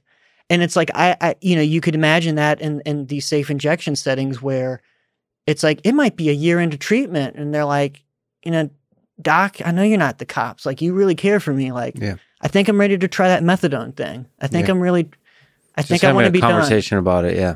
Yeah. They get to trust the people and realize that they're there because they truly they have a compassion, a love for this community, like as human beings, and they don't want people to die. And you get real human connections. And again, like those are the conditions where people are going to ultimately seek treatment. And not everyone always will, but you're going to get that. And then you're going to get people like looking into treatment options. Sometimes, maybe it's years into the treatment. So it's like, there's just all of these indirect benefits that I think at that level, I don't know if you'd call that legalizing, I think again, at least well-regulated. Right. Whatever that word is. Yeah. Well-regulated, but out in the open. Right. Minimizing as many harms as we can, while not encouraging. We don't encourage people to drink people die every year from caffeine overdose. And there's different ways to just by allowing something doesn't mean we're sending the message that, by saying we're not going to give you a felony, which is actually often the penalty for psychedelics. I just actually testified for the Judiciary Committee, the Senate, the Assembly in New Jersey. And just to move psilocybin from a felony to misdemeanor, they use different language in New Jersey. It's weird, but like the equivalent of felony to misdemeanor. And that was like 2 people didn't vote for that on this committee Wow. because one of them said it might be sending the wrong message. And it's like a felony. I mean, there's real harms. Like that's the scarlet letter the rest of your life. You're stuck at the lower ends of the employment ladder. You're not going to get, loans for education, all of this, maybe because of a stupid mistake you made once as a 19-year-old. Yeah. Doing something that a presidential candidate could have done and admitted to and had no problem, Yeah. What drug is the most addictive, the most dangerous in your view? Not maybe not technically, like specifically which drug, but more like in our society today, what is a highly problematic drug? We talked about psychedelics not being that addictive. On the other flip side of that, you mentioned cocaine. Is that the top one? Is there something else that's a concern to you? It depends, and you've already alluded to this nuance. It depends on how you define it. If we're talking about on the ground today, Yes. in modern society, I'd say nicotine, tobacco. Oh, interesting. I mean, in terms of mortality, it kills far more than any other drug known to humankind. 4 times more than alcohol, like 500,000 deaths in the U.S. every year, and about 5 to 6 million worldwide due to tobacco. That's 4 times more in the U.S. than alcohol. And if you graph all of the drugs, legal and illegal, put all of the illegal drugs in like one category on that figure, and you put alcohol and tobacco on that figure, all the illegal drugs combined, they're a barely visible blip to this incredible, even all of the opioid epidemic rolled up along with cocaine and everything else, meth, barely shows up compared to tobacco. That's one of those uncomfortable truths that I don't know what to do with. It's like where everybody's freaking out about coronavirus, right? And nobody's relative. It's all relative. If you look at the relative thing, it's like, well, why aren't we freaking out about cigarettes, which we are increasingly so over the historically speaking, right? Right. It's like terrorism versus swimming pools. I remember that being back after the war on terror started. Yeah. It's like, there's not even comparison. Okay. So, that's a little sobering truth there. Because I was thinking like cocaine, I was thinking about all of these hard drugs, but the reality is relatively nicotine is the big one. And you didn't ask about mortality or deaths. You asked about addiction, but that really is hard to evaluate. It gets into those nuances I spoke of before about there's not a unidimensional way to measure reinforcement. It kind of depends on the situation and what measure we're looking at. But more people have access to tobacco, right. And I'm not advocating that we make it an illegal drug. I think that would be a horrible mistake. Although there is a very credible push to mandate the reduction of nicotine in cigarettes, which most scientists that study it are for it. I think there's some real dangers there because I see that in the broader history of drug use. It's like, when has drug prohibition worked, broadly speaking? And it's to me that path would only make sense in very good conjunction with e-cigarettes, which once they're fully regulated can be a safer, not safe, but much safer alternative. And if we tax the hell out of e-cigarettes and ban every attractive feature like flavors and everything, then that's going to push people to a black market if they can't get the real thing from real cigarettes. Like some people will just quit straight out. But I think what the regulators and what a lot of scientists that study tobacco, like myself, it's a big part still of what I study, they're not used to thinking about tobacco really as a drug, largely speaking, in terms of, for example, the history of prohibition. And I think of we already know there's an illicit market, a black market for tobacco to get around, taxes. I mean, and for selling even loose cigarettes. That's what initially caused in Staten Island the police to approach, was it Eric Garland, who was selling loose cigarettes and he got choked out. I mean, the thing that caused that police contact was he was selling, I think reported to sell individual cigarettes for you could sell them for $1. It happens in Baltimore. Yeah. And it's that's technically illegal. But are you not going to have massive boats of, supplies coming over from China and elsewhere of real deal cigarettes if you ban, the sale That's of fascinating. nicotine. Like it's obviously going to happen, and you have to weigh that against, you're going to create a black market to one size or another. And your intuition, that really hasn't worked throughout the history when we've tried it. Right. But I see a potential path forward, but only if it's if it's done in conjunction with e-cigarettes. If there's a clear alternative, that's a positive alternative that it kind of steers the population towards an alternative. Yeah. The difference here, the unique thing that could be taken advantage of here is nicotine is by and large not what causes the harm. It's the aromatic hydrocarbons. It's the carcinogens and tobacco. It's burning tobacco smoke. It's not the nicotine. So, that it's not like alcohol prohibition where like, you couldn't create the O'Doul's, the near beer is not going to have the alcohol. And so people are like, here you do have the possibility of giving another medium the ability to deliver the drug, which still aren't, to a lot of people, isn't preferred to the tobacco, but nonetheless, if you overregulate those and make them less attractive, like if you aren't thoughtful about the nicotine limits and thoughtful about whether you're allowing flavors and everything, and if you overtax them, you're actually decreasing the ability to compete with the more dangerous products. So I feel that like there is a potential path forward, but I don't have a lot of confidence that that's going to be done in a thoughtful, analytical way, and I'm afraid that it could increase the black market, cause all of the harms. Like every other drug, we're moving away from the prohibition model slowly, but the big barge ship is like making a very slow turn. And like, okay, we really had to step back and question if we want to, with nicotine, tobacco, are we moving into that direction? Like, big picture. It doesn't quite make sense. You've done a study on cocaine and sexual decision making. Can you explain?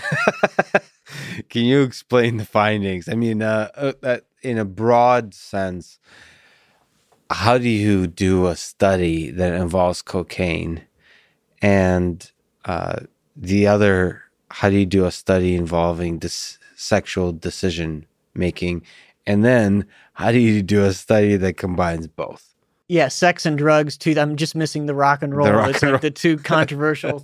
Rock and roll isn't very controversial anymore. But so the cocaine, lots of hoops to jump through. You got to have a lot of medical support. You got to be basically at an institution, a research unit like I'm at, that has a long history and the ability to do that. And you get ethics approval, get FDA approval, but it's possible. And whenever you're dealing with something like cocaine, you would never want to give that to a not someone who hasn't already used cocaine, and you want to make sure you're not giving it to someone who's an active user who wants to quit.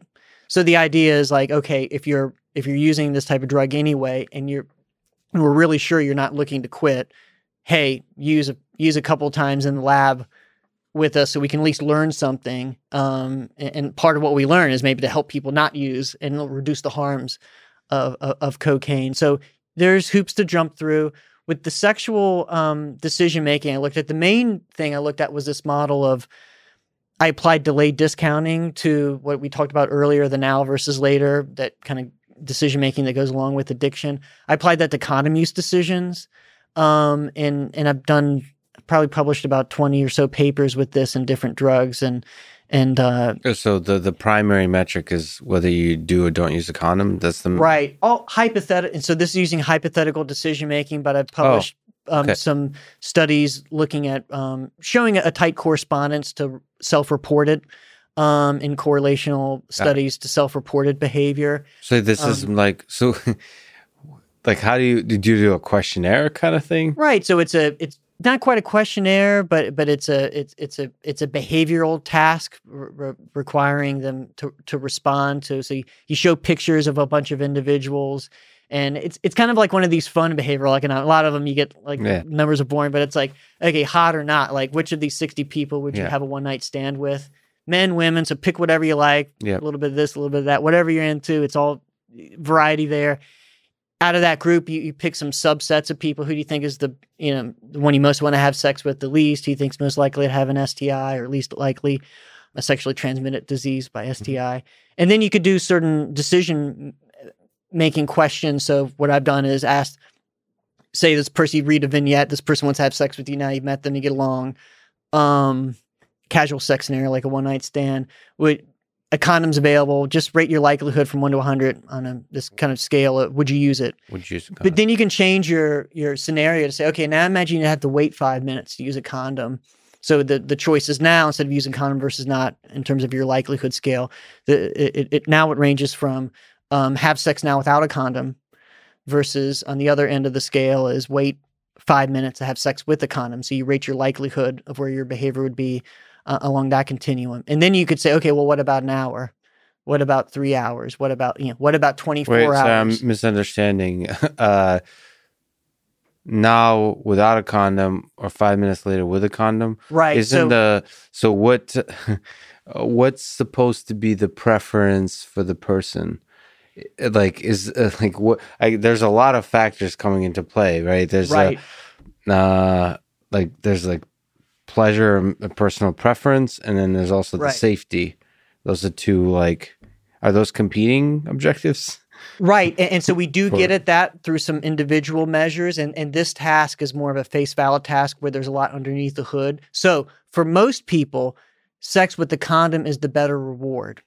But underneath the hood of that is just at the purely physical level, they'd rather have sex without the condom. It's going to feel better. What do you mean by reward? Like when they calculate their trajectory through life and try to optimize it, then sex with a condom is a good idea? Well, it's really based on. I mean, yeah. Presumably, that's the case. That there's. But it's measured by what would really that first question where there is no delay. Most people say they would be at the higher end of that scale. A lot of times, 100%, they would say they would definitely use a condom. A condom. Not everybody, and we know that's the case. See, it's like that. Some people don't like condoms. Some people say, yeah, I want to use a condom, but a quarter of the time ended up not because I just get lost in the passion of the moment. So for the people, I mean, the only reason that people, so behaviorally speaking, at least for a large number of people in many circumstances, condom use is a reinforcer just because people do it.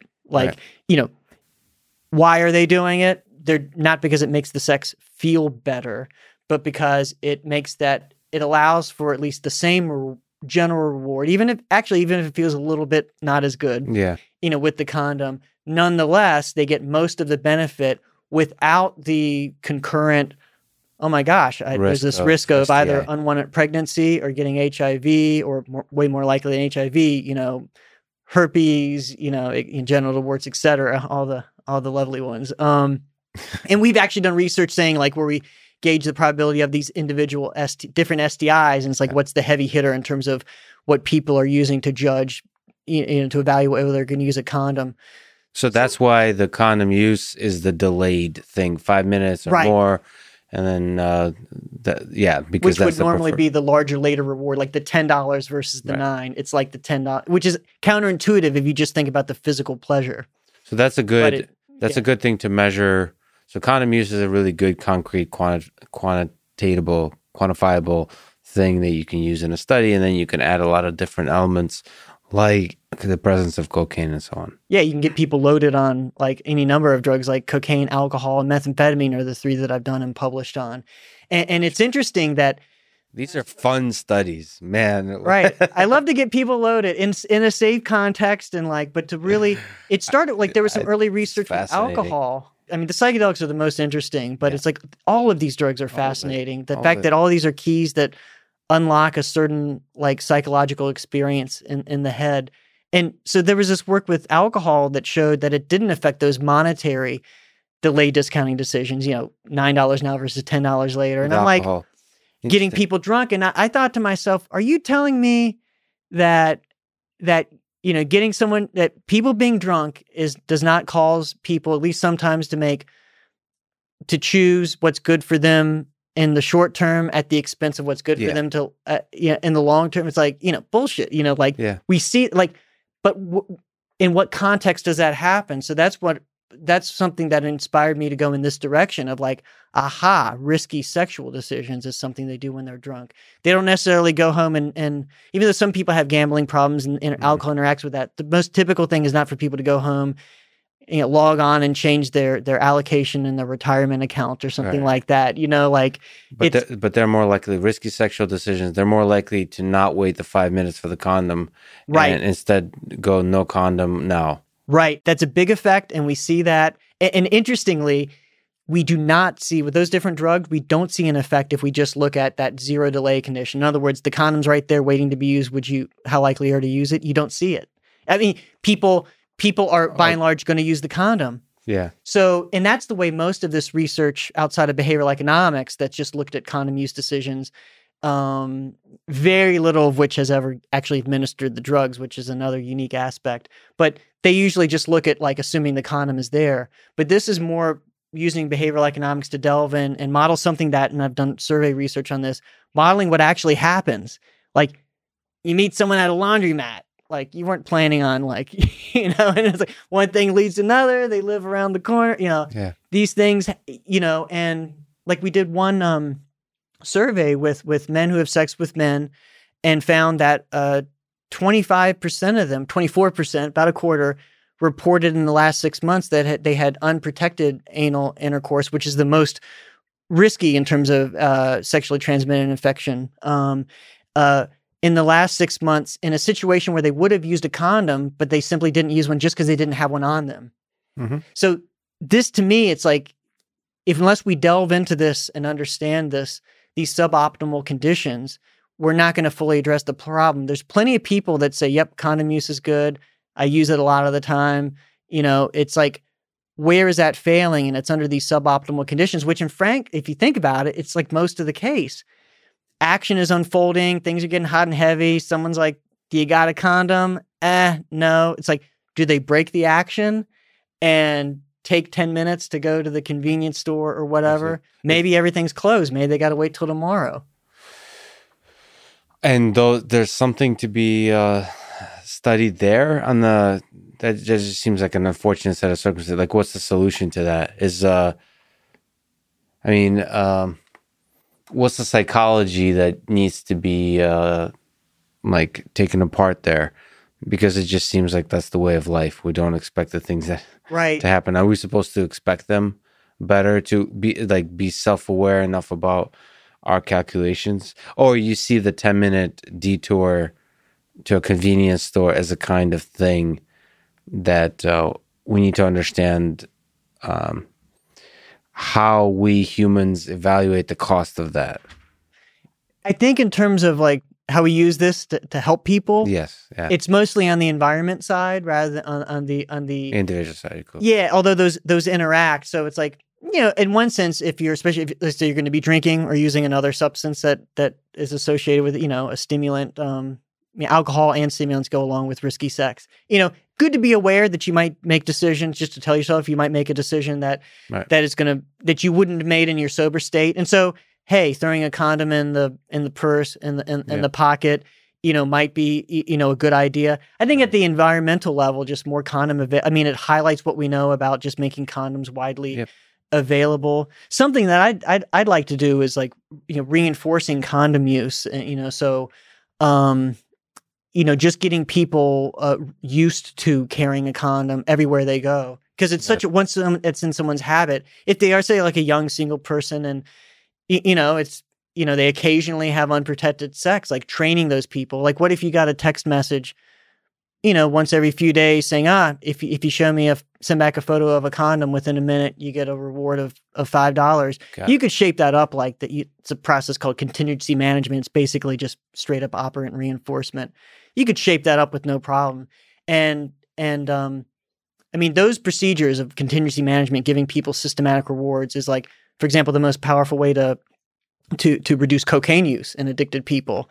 And is what? By saying, if you show me a negative urine for cocaine, mm-hmm. I'm going to give you a monetary reward. And that has huge effects in terms of decreasing cocaine use. If that can be that powerful for something like stopping cocaine use, how powerful could that be for shaping up just carrying a condom? Because the primary, unlike cocaine use, here, we're not saying you can't have the main reward. You can still have sex. And you can even have sex in the way that you tell yourself you'd rather do it, if a condom is available. So, you're not, it's relatively speaking, it's way easier than like not using cocaine if you like using cocaine. It's just basically getting in the habit of carrying a condom. So that's just one idea of like what. There could be also the capitalistic solutions of like there could be a business opportunity for like a DoorDash for condoms. Oh, yeah. Like delivery. I thought about this within 5-minute delivery of a condom at any location, like Uber for condoms. I've thought about it, not with condoms, but a very similar line of thinking, a line that you're going into in terms of Uber and people getting drunk when they enter the bar planning to have one or two, they end up having 5 or 6, and it's like, okay, yeah, you could take the cab home, the Uber home, but you've left your car there. It might get towed. You might there's also the hassle of just, you want to wake up tomorrow with your hangover and forget about it and move on. Like, and I think a lot of people in their situation and they're like, screw it. I'm going to take the risk. Just get it. What if you had an Uber service where you have a car come out with 2 drivers, and one of them, 2 sober drivers, obviously, and the person the one driver drops off the other that then drives you home in their car, in your car. Yeah. So that you can, I think a lot of people would pay $50. It's going to be more than a regular Uber. Yeah. But it's like, it's going to be done. I got the money. I already spent $60 at the bar tonight. Like, just get the damn thing done. Mm-hmm. Tomorrow I'm done with it. I wake up, my car's in front of my house. Yeah. I think someone could, I'm not going to open that business. So like, if anyone hears this and wants to take off with that, like, I think it could help a lot of people. Yeah, definitely. And Uber itself, I would say, helped a huge amount of people. Just making it easy to make the decision of going home, not driving yourself. I read about in Austin where I don't know where it's at now, where they outlawed Uber for a while, because of the whole taxi cab union type thing. And how just, there were like hordes of drunk people that were used to Uber that now didn't have a cheap alternative. We didn't exactly mention, you've done a lot of studies on sexual decision-making with different drugs. Is there some interesting insights or findings on the difference between the different drugs? So I think you said meth as well. So cocaine. Is there some interesting characteristics about decision-making that these drugs alter versus like alcohol, all those kinds of things? I think, and there's much more to study with this, but I think the biggie there is that the stimulants, they create risky sex by really increasing the rewarding value of sex. Like if you talk to people that are real, especially that are hooked on stimulants, one of the biggies is like sex on coke or meth is like so much better than sex without. And that's a big part of why they have trouble quitting, because it's so tied to their sex life. So it's not that your decision making is broken. It's just that you allocate. It's a different aspect of their decision. Yeah, on the reward side. I think on the alcohol, it works more through disinhibition. It's like alcohol is really good at reducing the ability of a delayed punisher to have an effect on current behavior. In other words, there's this bad thing that's going to happen tomorrow or a week from now or 20 years from now. Being drunk is a really good way. And you see this in like rats making decisions.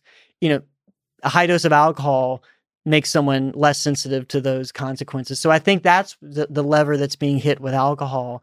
And it's the increasing the rewarding value of sex by the psychostimulants on that side. We actually found that and it was amazing because like hundreds of millions of dollars have been spent by NIH to study the connection between cocaine and HIV. Like we ran the first study on my grant that like actually just gave people cocaine under double-blind conditions and showed that like, when people are on coke, like their ratings of sexual desire, even though they're not in a sexual situation, you show them some pictures, but they're just saying they're horny. Like you get subjective ratings of like how much sexual desire are you feeling right now.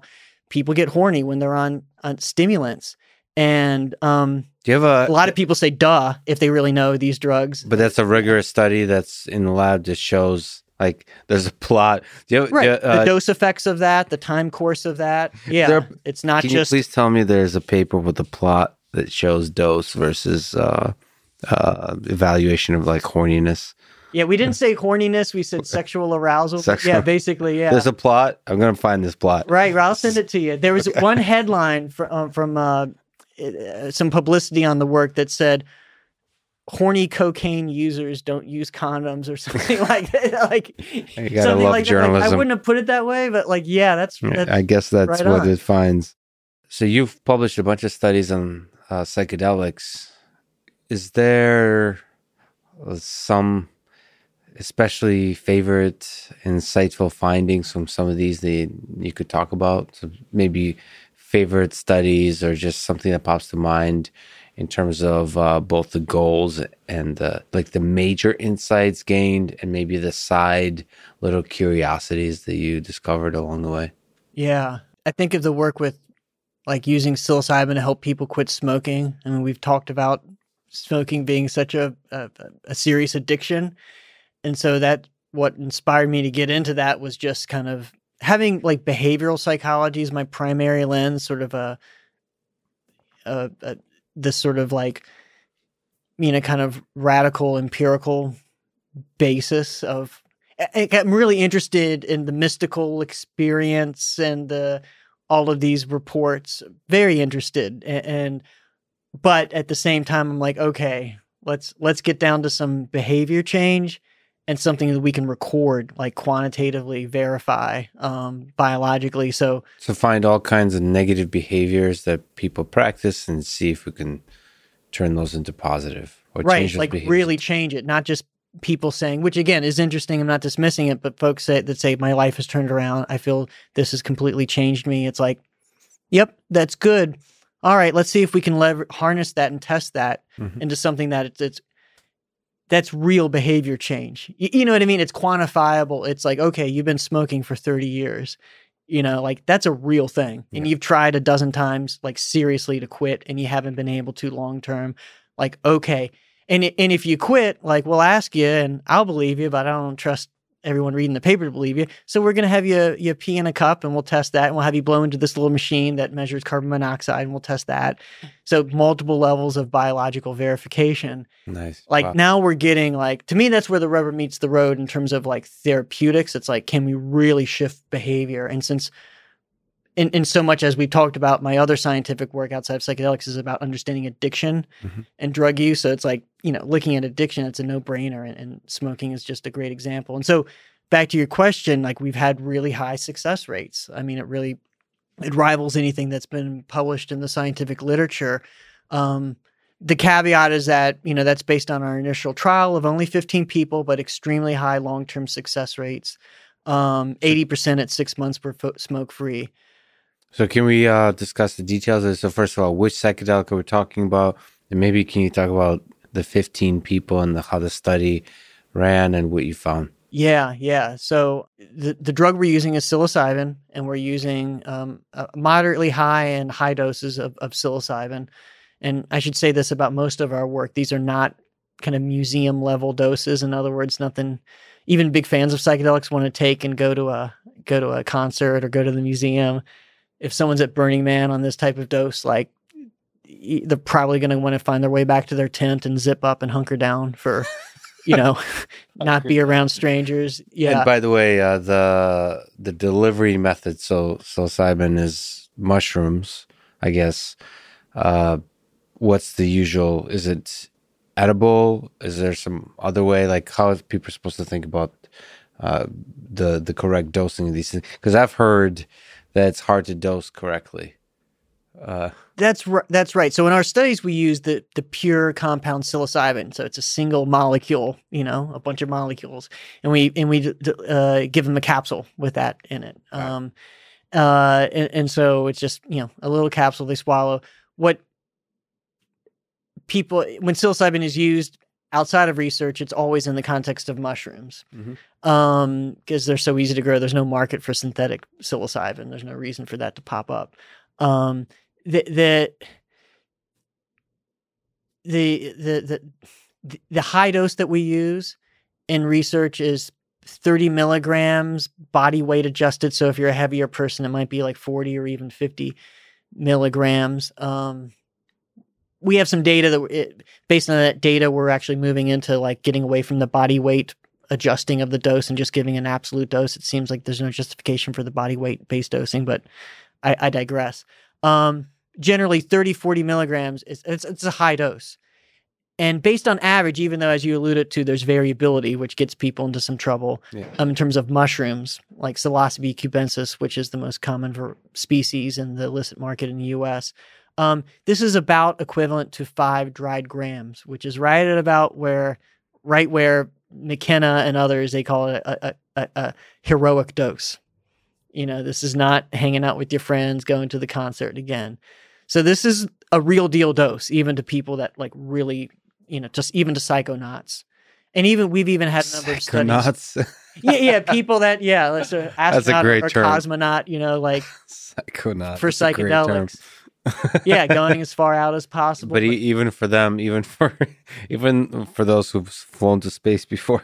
Right. They're like, holy shit, I didn't know the orbit would be that far out, or I escaped the orbit. I was in interplanetary space there.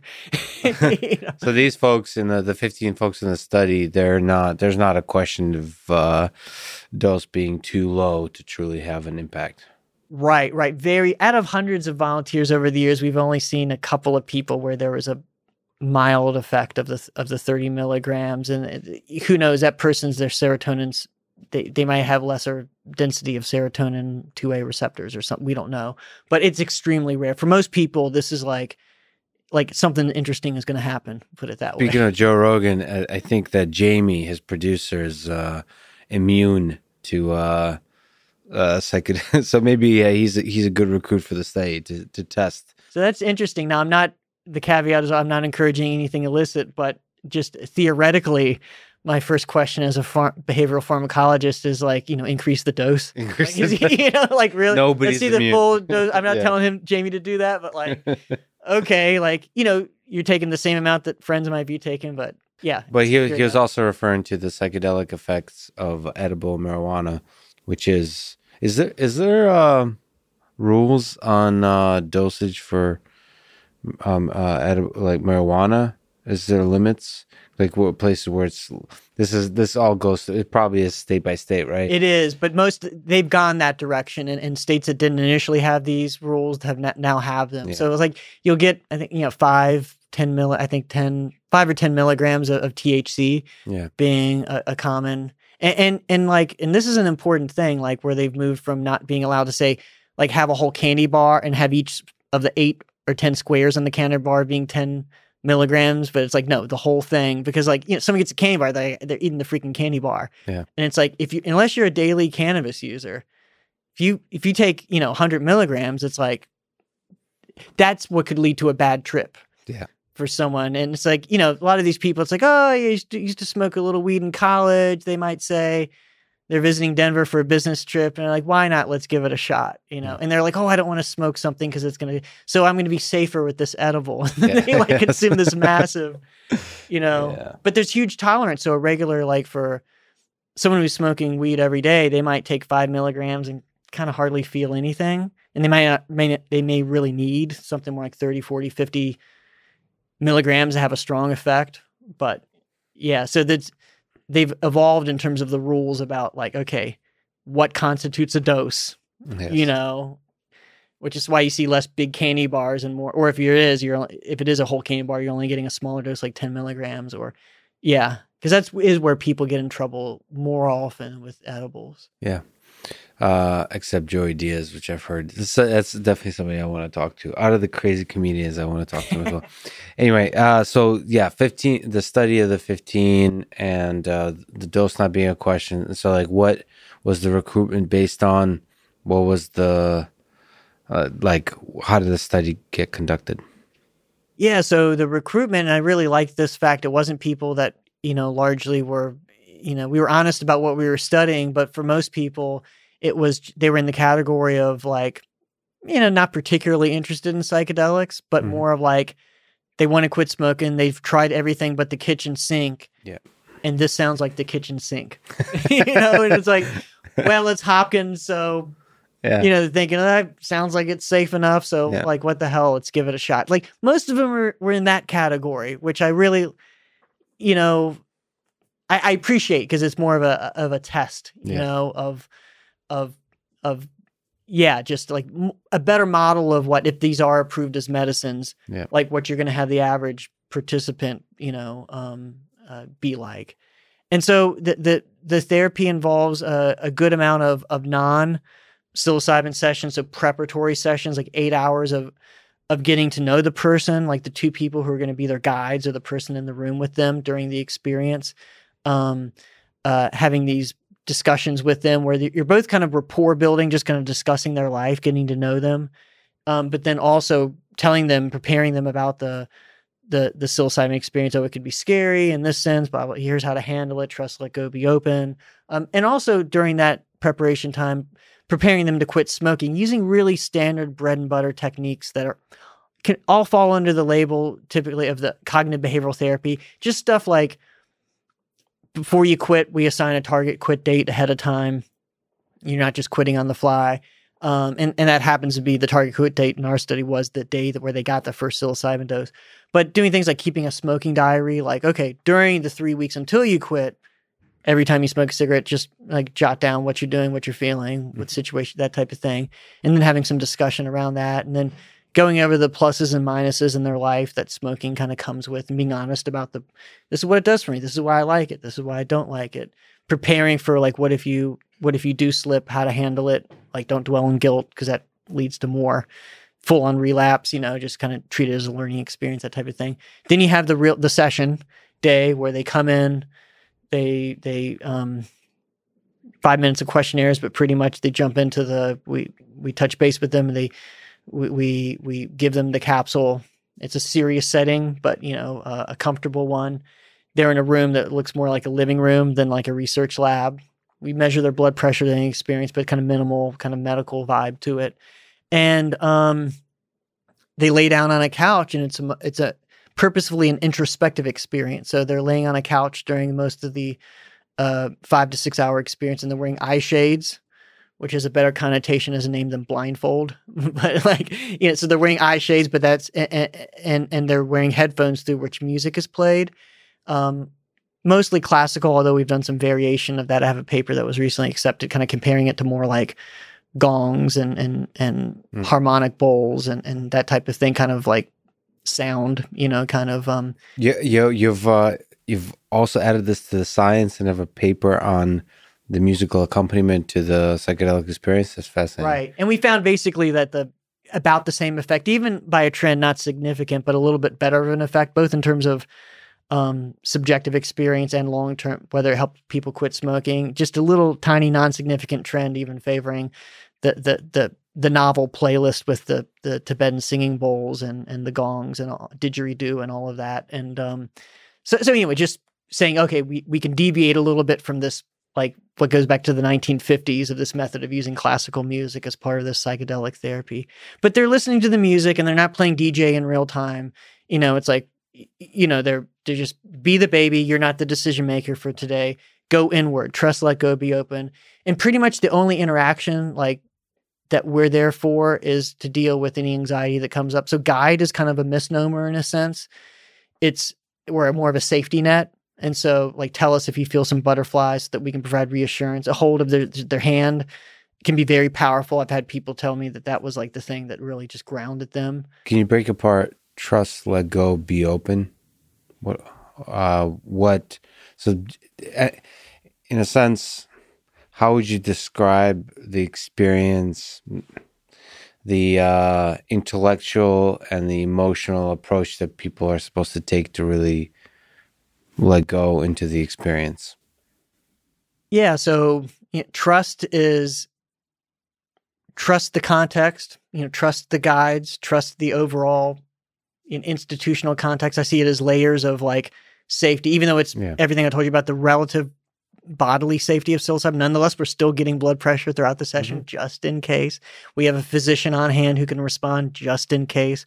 We're literally across the street from the emergency department, just in case, all of that, Privacy is another thing you've talked about, just trusting that and whatever happens is just between you and the people in the study. Right. And hopefully they've really gotten that by that point deep into the study that like they realize we take that seriously and everything else, and so it's really kind of like a very special role you're playing as a researcher or guide, and hopefully they have your trust. And so, and trust that they could be as emotional, everything from laughter to tears, like that's going to be welcomed. We're not judging them. It's like, it's a therapeutic relationship where, this is a safe container. It's a safe space. Safe space. Has a lot of baggage to that term, but it truly is. It's a safe space for this type of experience and to let go. So trust, let's see, let go. So that relates to the emotional, like you feel like crying, cry. You feel like laughing your ass off, laugh your ass off. It's like all the things actually that sometimes it's more challenging with someone has a large recreational use. Sometimes it's harder for them because people in that context, and understandably so, it's more about holding your shit. Yeah. Someone's had a bunch of mushrooms at a party. Maybe they don't want to go into the back room and start crying about these thoughts about the relationship with their mother. And they don't want to be the drama queen or king that bring their friends down because their friends are having an experience too. And so they want to like compose, And also just the appearance in social settings versus so like prioritizing how you appear to others versus the prioritizing the depth of the experience.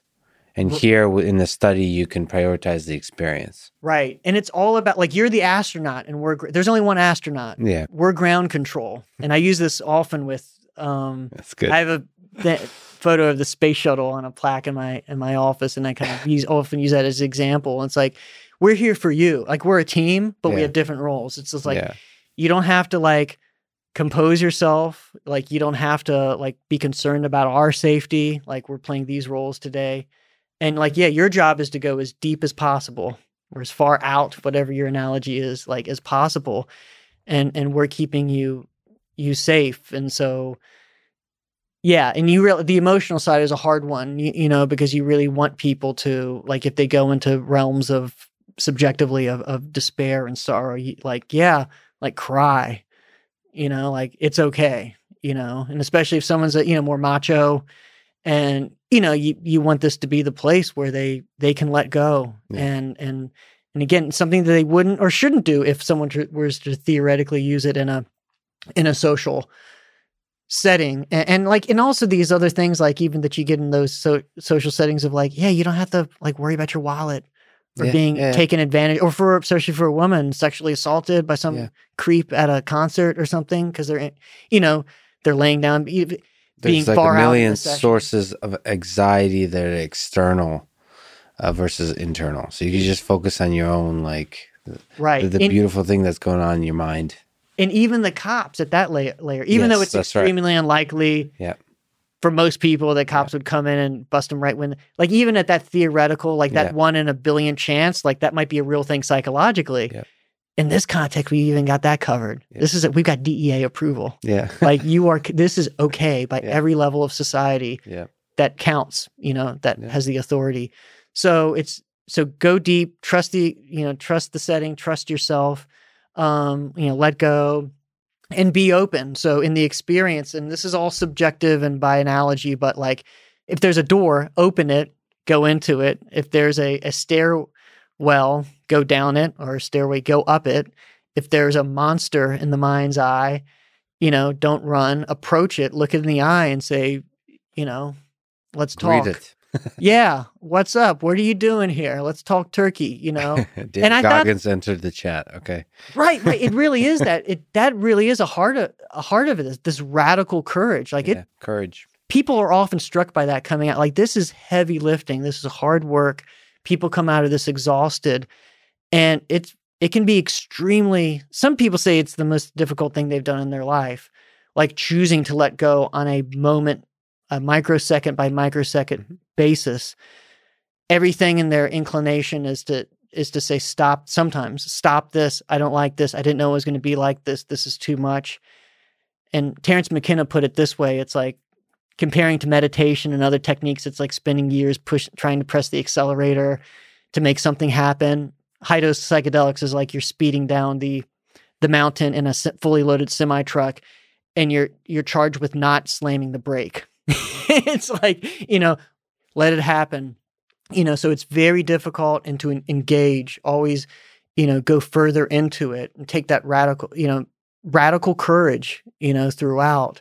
What do they say in self-report? if you can put general words to it, what is their experience like? What do they say it's like? Because these are many people, like you said, that haven't probably read much about psychedelics, or they don't have, like with Joe Rogan, like language or stories to put on it. So this is very raw self-report of experiences. What do they say the experience is like? Yeah, and some more so than others because everyone has been exposed at some level or another. Right. But some it is pretty superficial, as you're saying. One of the hallmarks of psychedelics is just their variability. So I'm more it's like not the mean, but the standard deviation. Right. So it's so wide that it's like it could be like hellish experiences and just absolutely beautiful and loving experiences, everything in between.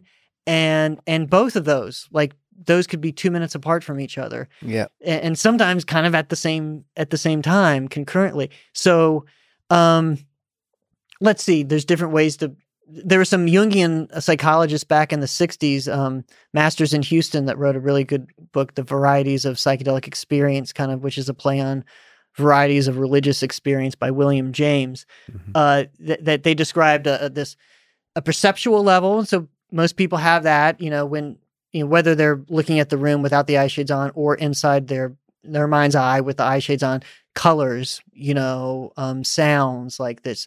It's a much richer sensorium, which can be very interesting. And then at another level, Masters in Houston called it the psychodynamic level. And I think you could think about it more broadly than that's kind of Jungian, but just the personal psychological level is how I think of it. Like, this is about your life. There's a whole life review. Oftentimes people have thoughts about their childhood, about their relationships, their spouse or partner, their children, their parents, their family of origin, their current family. Like, that stuff comes up a lot, including like the love, just people just like pouring with tears about like how much, like, it hits them so hard how much they love people. Yeah. Like, in a way that, for people that like, they love their family, but like, it just hits them so hard that like, how important this is, and like the magnitude of that love and like what that means in their life. So those are some of the most moving experiences to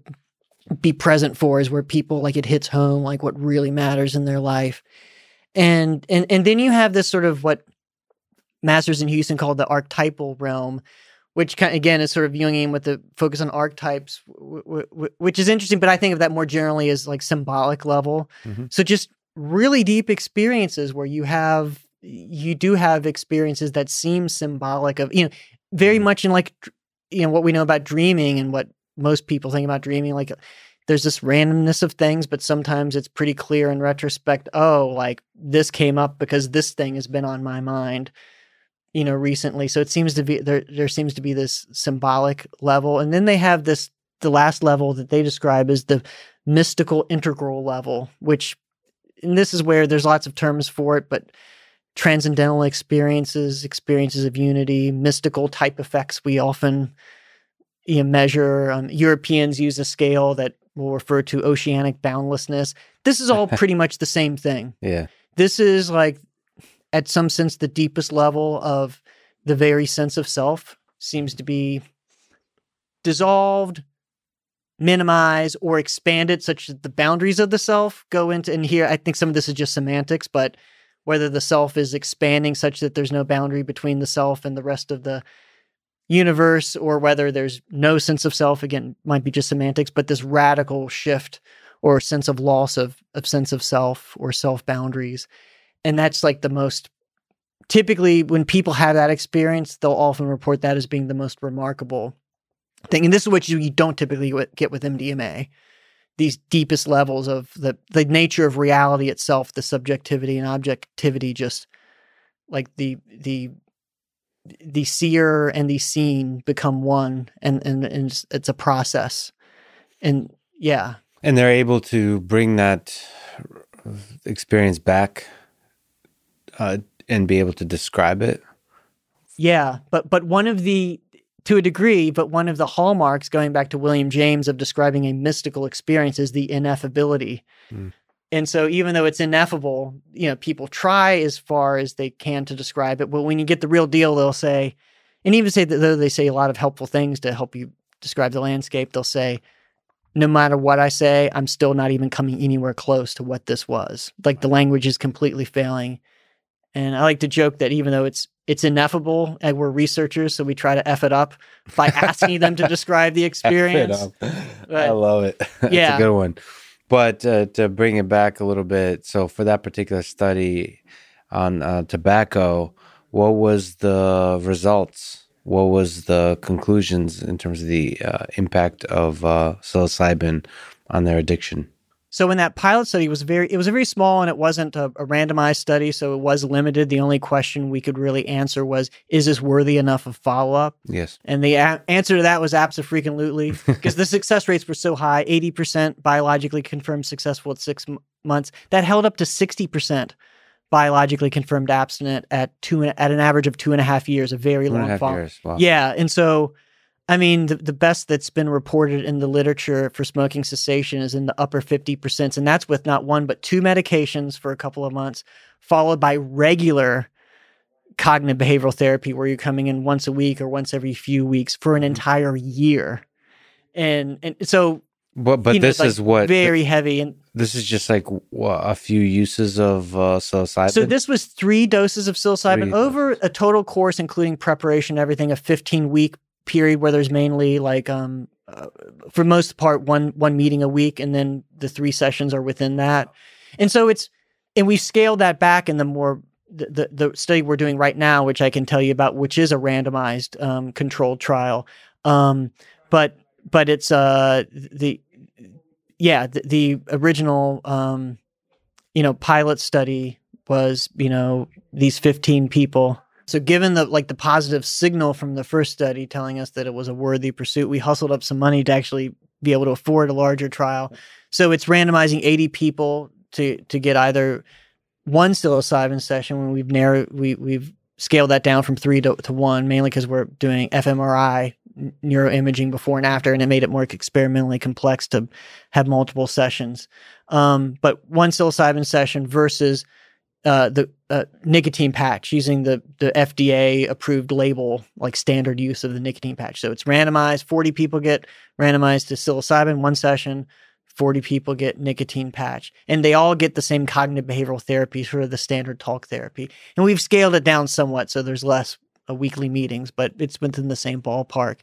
And right now we're still the study's still ongoing, and in fact we just recently started recruiting again. We paused for COVID. Now we're starting back up with some protections like masks and whatnot. But right now, for the 44 people who have gotten through the 1-year follow-up, and so that includes 22 from each of the 2 groups, the success rates are extremely high. For the psilocybin group, it's 59% have been biologically confirmed as smoke-free at 1 year after their quit date. Mm-hmm. And that compares to 27% for the nicotine patch, which, by the way, is extremely good for the nicotine patch compared to previous research. So the results could change because it's ongoing, but we're mostly done, and it's still looking extremely positive. So if anyone's interested, they have to be in commuting distance to the Baltimore area, but to participate. Right, to participate. This is a good moment to bring up something. I think a lot of what you talked about is super interesting, and I think a lot of people listening to this. So now it's anywhere from 300 to 600,000 people for just a regular podcast. I know a lot of them will be very interested in what you're saying, and they're going to look you up. They're going to find your email, and they're going to write you a long email about some of the interesting things they found in any of your papers. How should people contact you? What is the best way for that? Would you recommend? You're a super busy guy. You have a million things going on. How should people communicate with you? Thanks for bringing this up. I'm glad to get the opportunity to address this. If someone's interested in participating in a study, yes, the best thing to do is go to the website of the study, or of which website? So we have all of our psilocybin studies. So everything we have is up on one website, and then we link to the different study websites, but hopkinspsychedelic.org.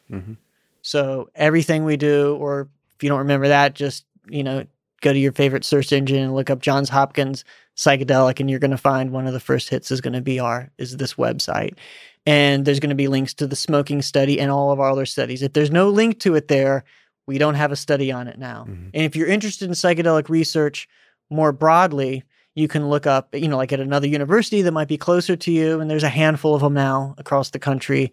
And there's some in Europe that have studies going on. But you can, at least in the US, you can look at clinicaltrials.gov and look up the term psilocybin. And in fact, optionally, people even in Europe can register their trial on there. So that's a good way to find studies. But for our research, rather than emailing me, like a more efficient way is to go straight. And you can do that the first phase of screening.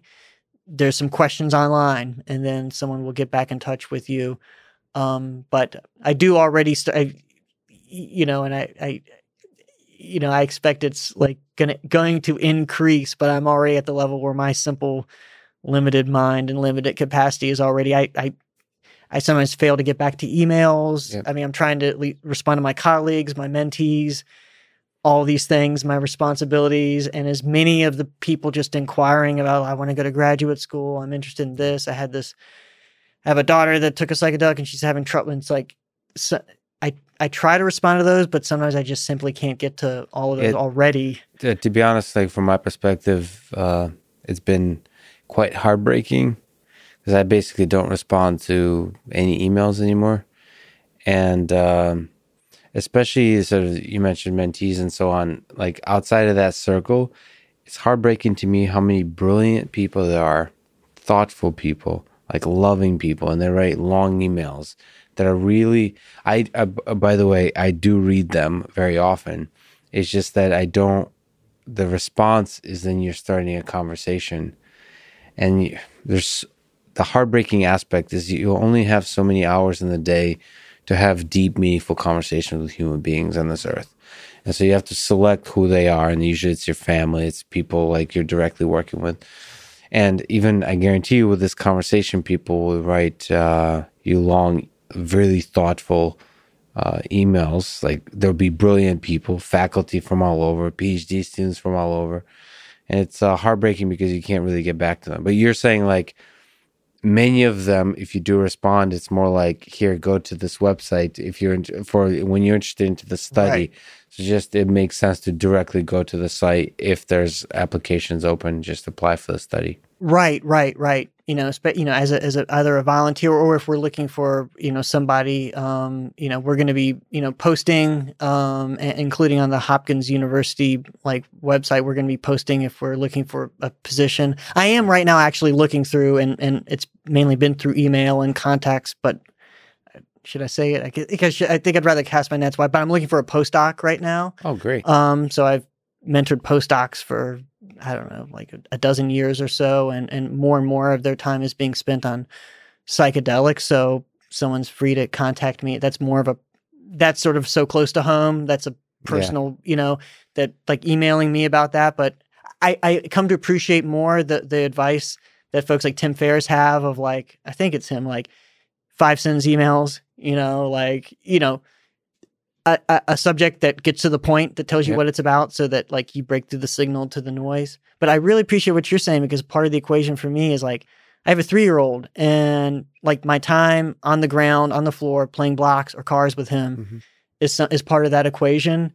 And even if the day is ending and I know some of those emails are slipping by and I'll never get back to them, and I'm struggling with it. And I get what you're saying is like, I haven't seen anything yet with the type of exposure that like your podcast this gets. Will bring in exposure. And then I think in terms of postdocs, this is a really good podcast in the sense that there's a lot of brilliant PhD students out there that are looking for postdocs from all over, from MIT, probably from Hopkins. It's just all over the place. So this is and we have different preferences, but my preference would also be to have like a form that they could fill out for post, because, it's very difficult through email to tell who's really going to be a strong collaborator for you, like a strong postdoc, strong student, because you want a bunch of details, but at the same time, you don't want a million pages worth of email. So you want a little bit of application process. So I usually set up a form that helps me indicate how passionate the person is, how willing they are to do hard work. Like I often ask a question, people, of what do you think is more important, to work hard or to work smart? And I use those types of questions to indicate who I would like to work with,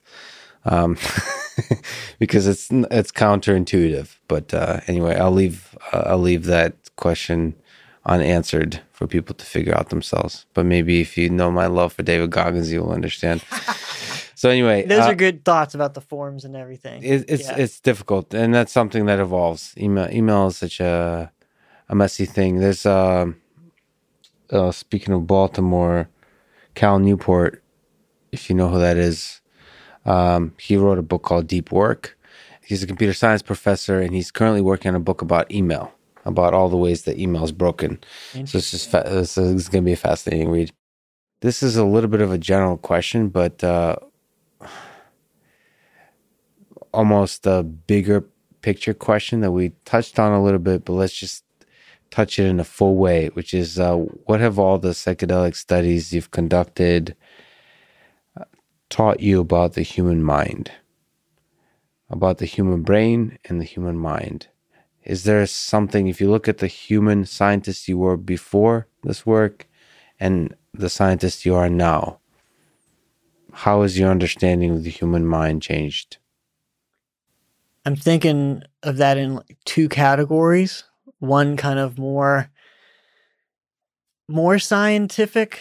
I mean, they're both scientific, but one more about the brain and behavior and the mind, so to speak. And as a behaviorist, I always see sort of the mind as a metaphor for behavior. So, but anyway, that gets philosophical. But it's really increasing so the one category is increasing the appreciation for the magnitude of depth. I mean, so these are all metaphors of human experience. That might be a good way to, because you use certain words like consciousness and whatnot. It's like we're using constructs that aren't well defined, and unless we kind of dig in. But into human experience, like that, the experiences on these compounds can be so far out there or so deep. And they're doing that by tinkering with the same machinery that's going on up there. I mean, my assumption, and I think it's a good assumption, is that all experiences, there's a biological side to all phenomenal experience. So there is not, the divide between biology, and experience or psychology is it's not one or the other. These are just two sides of the same coin. I mean, you're avoiding the use of the word consciousness, for example, but the experience is referring to the subjective experience. So it's the actual technical use of the word consciousness of subjective experience. And even that word, there are certain ways that like sort of like if we're talking about access consciousness or narrative self-awareness, which is an aspect of like, you can wrap a definition around that and we can talk meaningfully about it, but so often around psychedelics, it's used in this much more, in terms of ultimately explaining phenomenal consciousness itself, the so-called hard problem, relating to that question, and psychedelics really haven't spoken to that. And that's why it's hard, because like, it's hard to imagine anything. But I think what I was getting is like that psychedelics have done this by, the reason I was getting into the biology versus mind psychology divide is that just to kind of set up the fact that I think all of our experience is related to these biological events. Mm-hmm. So whether they be naturally occurring neurotransmitters like serotonin and dopamine and norepinephrine, et cetera, and a whole other sort of biological activity and kind of another layer up that we could talk about is network activity, communication amongst brain areas. Like this is always going on. Even if I just prompt you to think about a loved one, like there's something happening biologically. Mm-hmm. Okay, so that's always another side of the coin. So And another way to put that is all of our subjective experience outside of drugs, it's all a controlled hallucination in a sense. Like this is completely constructed. Our experience of reality is completely a simulation. So I think we're on solid ground to say that that's our best guess, and that's a pretty reasonable thing to say scientifically. Like all the rich complexity of the world emerges from just some biology and some chemicals. So in that definition implied a causation, it comes from, and so that's we know at least there's a solid correlation there. And so then we delve deep into the philosophy of like idealism or materialism and things like this, which I'm not an expert in, but I know we're getting into that territory. You don't even necessarily have to go there. Like you at least go to the level of like, okay, we know there seems to be this one-on-one correspondence, and that seems pretty solid. Like you can't prove a negative, and you can't prove, it's like in that category of like, yeah, maybe. you could come up with an experience that maybe doesn't have a biological correlate, but right. Then you're talking about there's also the limits of the science. So is it a false negative? But I think our best guess and a very decent assumption is that every psychological event has a biological correlate. So with that said, the idea that you can alter that biology in a pretty trivial manner. I mean, you could take like a relatively small number of these molecules, throw them into the nervous system, and then have a 60-year-old person who has, you name it, that has hiked to the top of Everest and that speaks 5 languages and that has been married and has kids and grandkids and has, you name it, like been at the top, and say, this fundamentally changed who I am as a person and what I think life is about. Like that's the thing about psychedelics that just floors me, and it never fails. Sometimes you get bogged down by the paperwork and running studies and all of the BS that can come with being in academia and everything. And then and sometimes you get some dud sessions where it's not the full, all the magic isn't happening. And it's, more or less it's either a dud or somewhere and I don't mean to dismiss them, but it's not like these magnificent sort of reports, but sometimes you get the full Monty report from one of these people and you're like, oh yeah, that's why we're doing this. Whether it's like therapeutically or just to understand the mind. And you're like, you're still floored. Like, how is that possible? How did we slightly alter serotonergic neurotransmission and this person is now saying that they're making fundamental differences in the priorities of their life after 60 years? It also just fills you with awe of the possibility of experiences we're yet to have uncovered. If just a few chemicals can change so much, it's like, man, what if this could be how? Because we're just like took a little. It's like lighting a match or something in the darkness, and you could see there's a lot more there, but you don't know how much more. And that's right.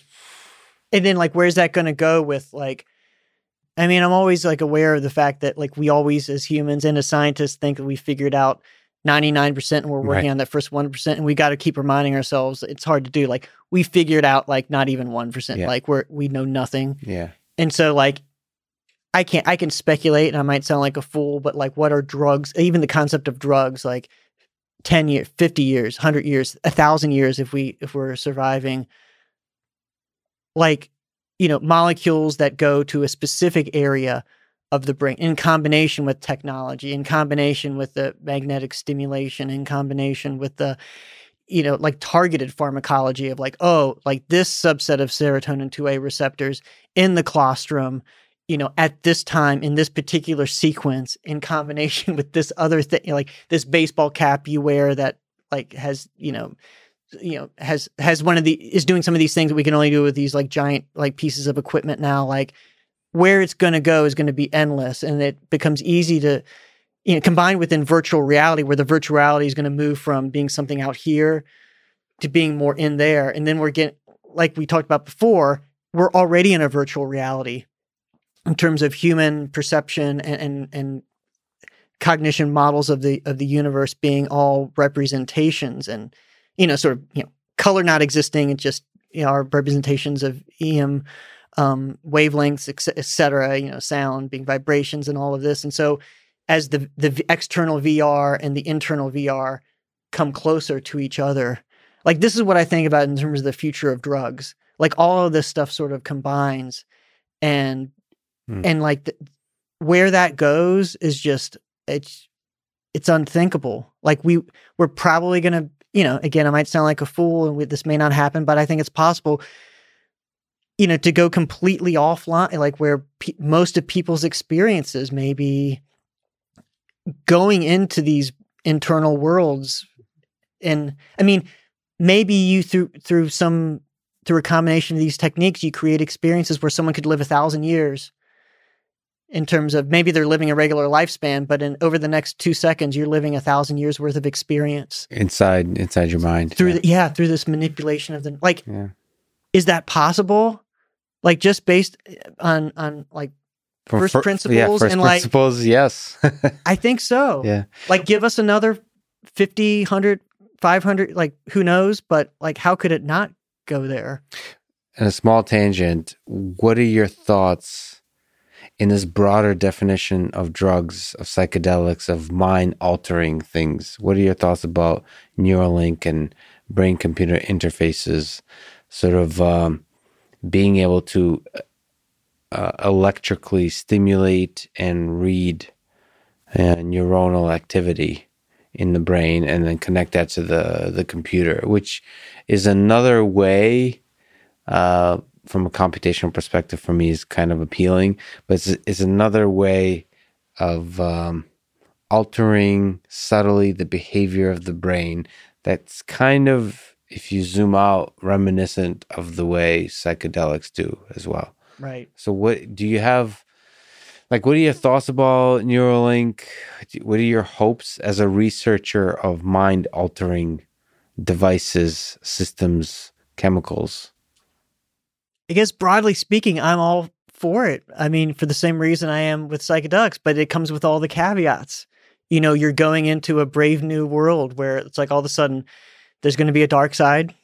There's going to be, the serious ethical considerations, but that should not stop us from moving there. I mean, particularly the stuff from, and I'm no expert, but on the short list, in the short term, it's like, yeah, can we help these serious neurological disorders? Like, hell yeah.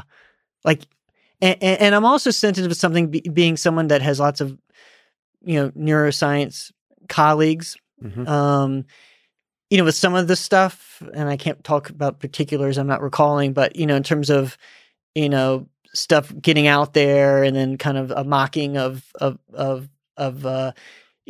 gosh, they're saying this is unique. We know this, or sort of like this belittling of like, oh, this sounds like it's just a commercialization or like an oversimple. I forget what the example was, but something like something that came off to some of my neuroscientific colleagues as an oversimplification, or at least the way they said it.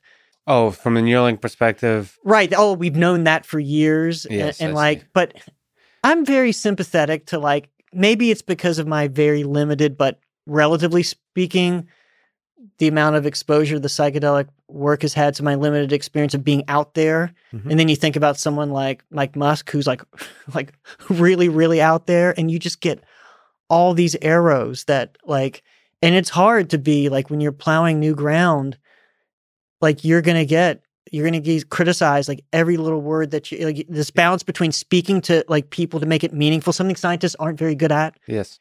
Having people understand what you're saying, and then being belittled by oversimplifying something in terms of the public message. So I'm extremely sympathetic, and I'm a big fan of like what that, what Elon Musk does, like tunnels through the ground and SpaceX and all of this. Just like, hell yeah. Like this guy has some great ideas. And there's something to be said. It's not just the communication to the public. I think his first principles thinking, it's like, because I get this in the artificial intelligence world, it's probably similar to neuroscience world, where Elon will say something like, or I worked at MIT, I worked on autonomous vehicles. And he's sort of, I could sense how much he pisses off like every roboticist at MIT and everybody who works on like the human factors side of safety of autonomous vehicles. in saying like, nah, we don't need to consider human beings in the car. Like the car will drive itself. It's obvious that neural networks is all you need. Like it's obvious that like we should be able to systems that should be able to learn constantly, and they don't really need LiDAR. They just need cameras, because we humans just use our eyes, and that's the same as cameras. So like it doesn't, why would we need anything else? And you just have to make a system that learns faster and faster and faster, and neural networks can do that. And so that's pissing off every single community. It's pissing off human factors community, saying you don't need to consider the human driver in the picture. You can just focus on the robotics problem. It's pissing off every robotics person for saying LiDAR can be just ignored. It can be camera. Every robotics person knows that camera is really noisy. That's really difficult to deal with. But and then every AI person who hears neural networks and says like neural networks can learn everything, like almost presuming that it's kind of going to achieve general intelligence. The problem with all those haters in the three communities is that they're looking 1 year ahead, 5 years ahead. The hilarious thing about the quote unquote ridiculous things that Elon Musk is saying is they have a pretty good shot at being true in 20 years.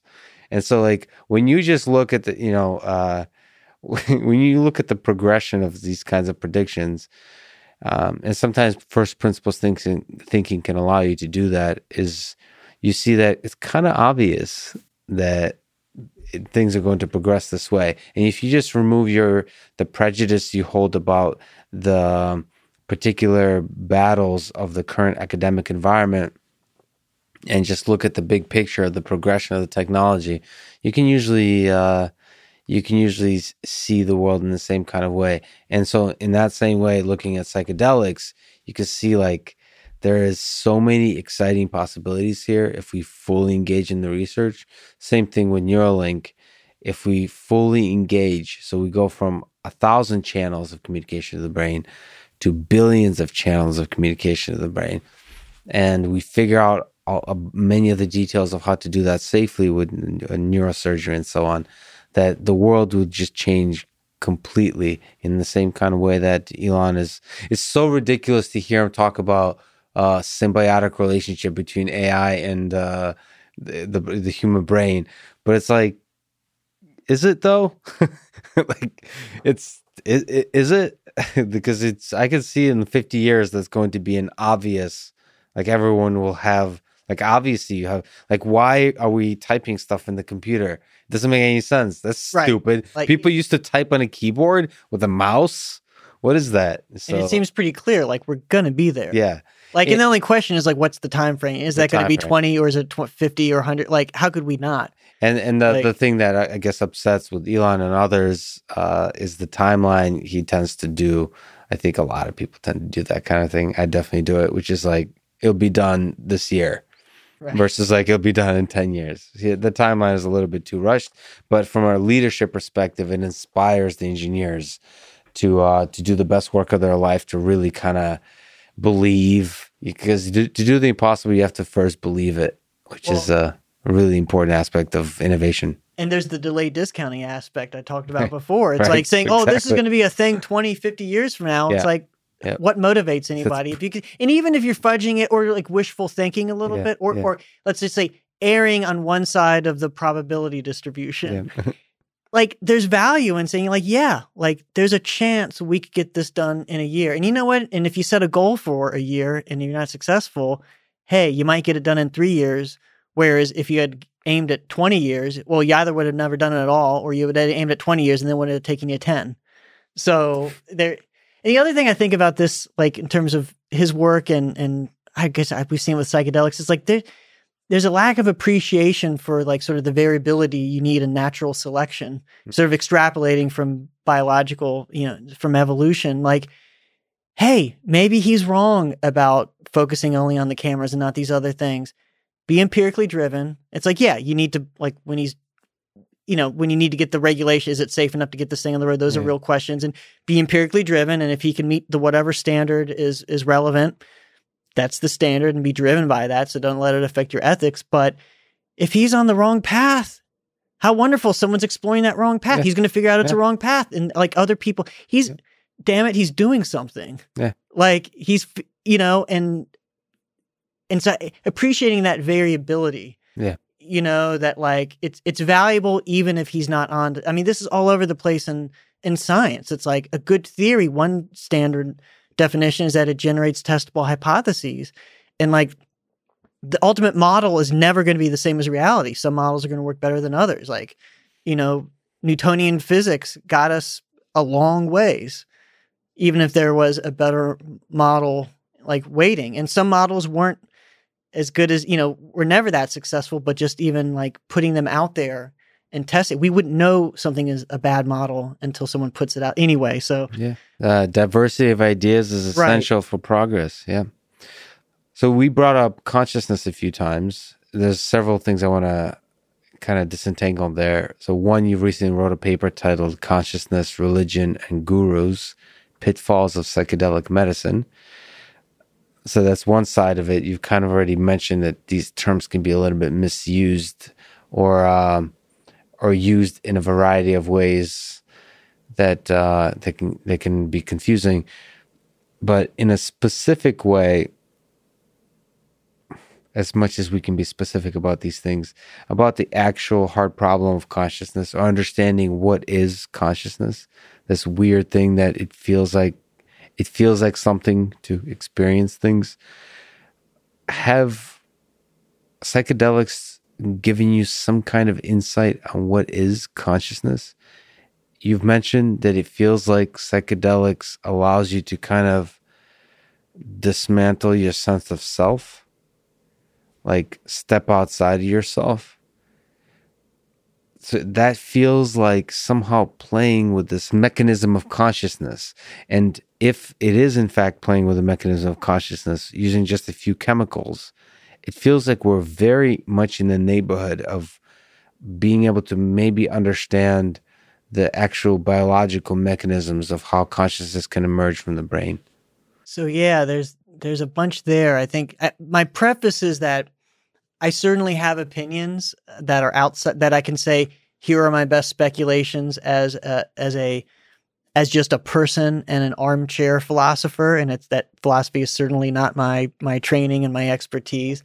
So I have thoughts there, but that I recognize are completely in the realm of speculation, that are like things that I would love to wrap empirical science around, but that are,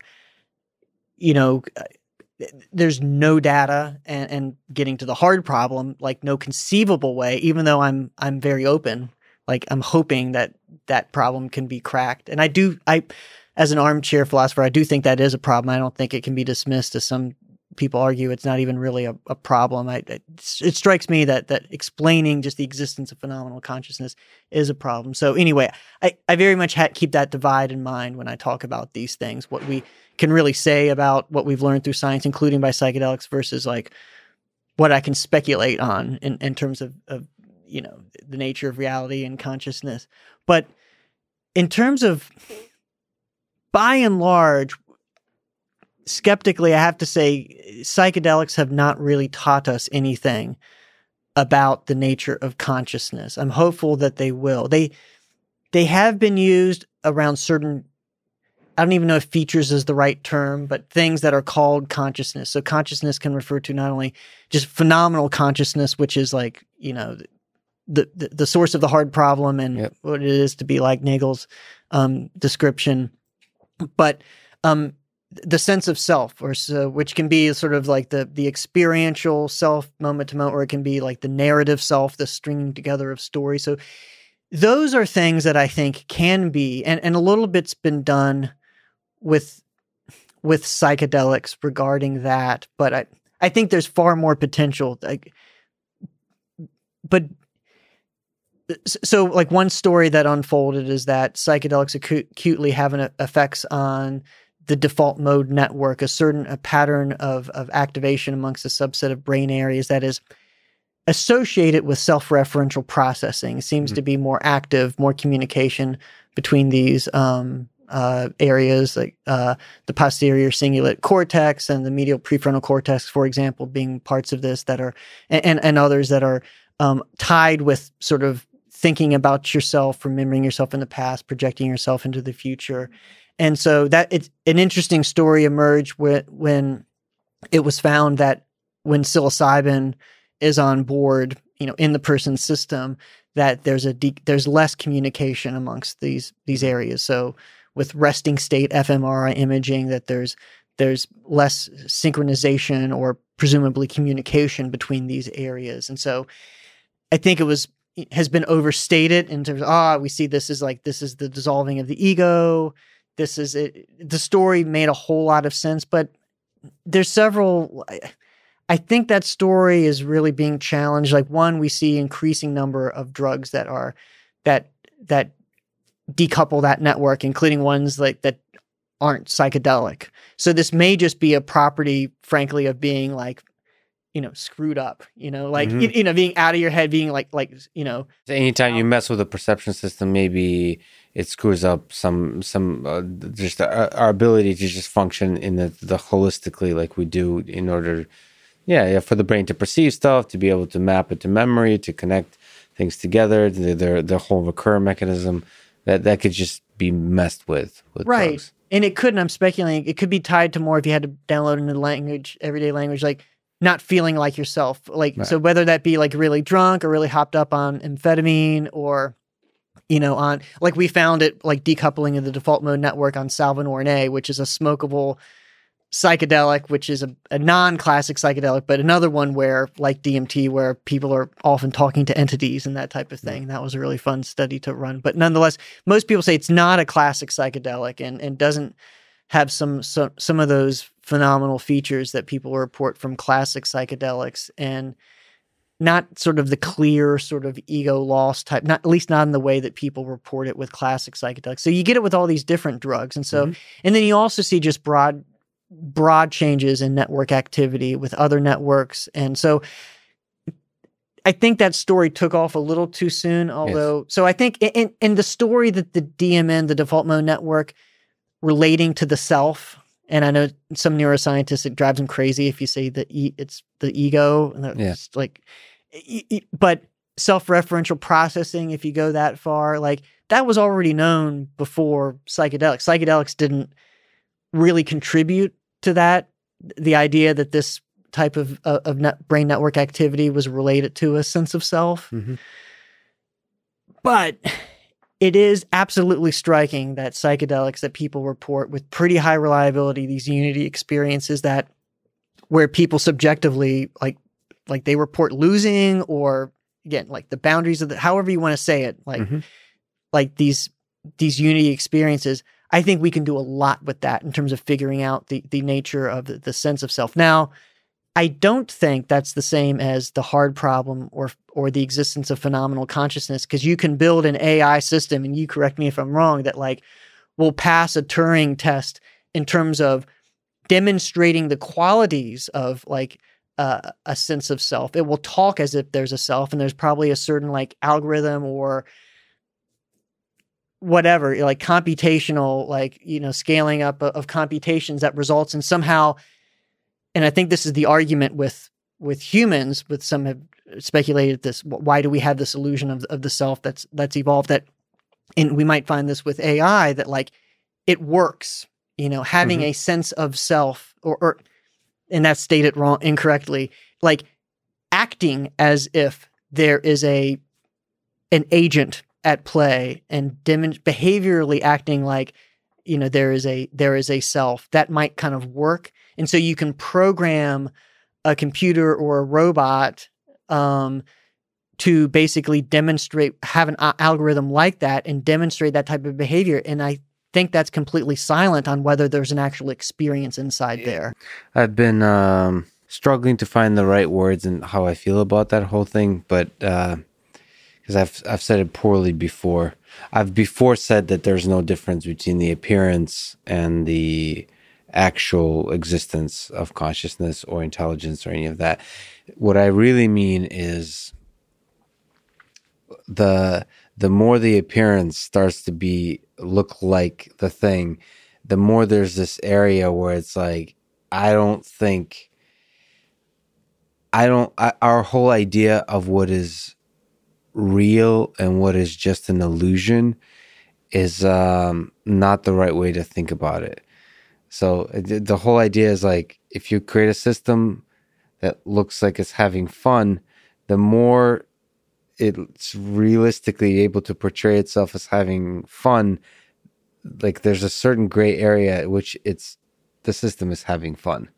And same with intelligence, same with consciousness. And we humans want to simplify, like it feels like the way we simplify the existence and the illusion of something is missing the whole truth of the nature of reality, which we're not yet able to understand. Like it's the 1%. We only understand 1% currently, so we don't have the right physics to talk about things. We don't have the right science to talk about things. But to me, like the faking it and actually it being true is the difference is much smaller than what humans would like to imagine. That's my intuition. But philosophers hate that because, and guess what? It's philosophers. What have you actually built? So like to me that's the difference between philosophy and engineering. It feels like if we push the creation, the engineering, like fake it until you make it all the way, which is like fake consciousness until you realize, holy crap, this thing is conscious. Fake intelligence until you realize, holy crap, this is intelligence. And from my curiosity with psychedelics and just neurobiology, neuroscience is like, it feels, I love the armchair. I love sitting in that armchair because it feels like at a certain point, you're going to think about this problem and there's going to be an aha moment. Like that's what the armchair does. Sometimes science prevents you from really thinking, right? Wait, like it's really simple. There's something really simple. Like there could be some dance of chemicals that we're totally unaware of, not from aspects of like which chemicals to combine with which biological architectures, but more like we were thinking of it completely wrong. That just out of the blue, like maybe the human mind is just like a radio that tunes into some other medium where consciousness actually exists. Like those weird sort of hypothetical, like maybe we're just thinking about the human mind totally wrong. Maybe there's no such thing as individual intelligence. Maybe it is all collective intelligence between humans. Like maybe the intelligence is possessed in the communication of language between minds, and then in fact consciousness is a property of that language versus a property of the individual minds. And somehow the neurotransmitters will be able to connect to that. So then AI systems can join that common collective intelligence, that common language. Like just thinking completely outside of the box. I just said a bunch of crazy things. I don't know, but thinking outside the box. And there's something about subtle manipulation of the chemicals of the brain, which feels like the best or one of the great chances of the scientific process leading us to an actual understanding of the hard problem. So I am very hopeful that, and so I mean, I'm a radical empiricist, which I'm very strong with that. Like that's what, science isn't about ultimately being a materialist. It's about being an empiricist in my view. And so, for example, I'm very fascinated by the so-called psi phenomenon, like stuff that people just kind of reject out of hand. I kind of orient towards that stuff with an idea of, hey, look, what we consider like anything exists as natural.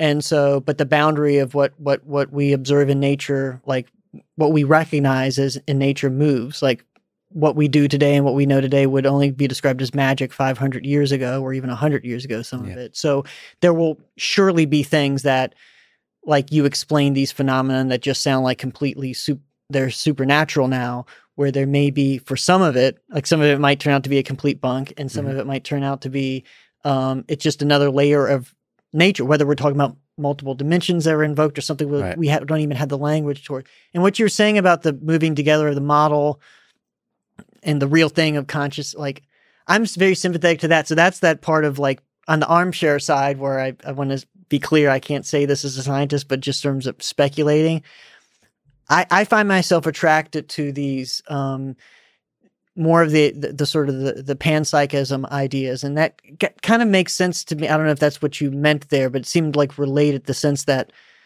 ultimately, if you were completely modeling, like it's like if you completely modeling, unless you dismiss like the idea that there is a phenomenal consciousness, which I think is hard given that I seem like I have one. That's really all I know, but that's so compelling. I can't just dismiss that.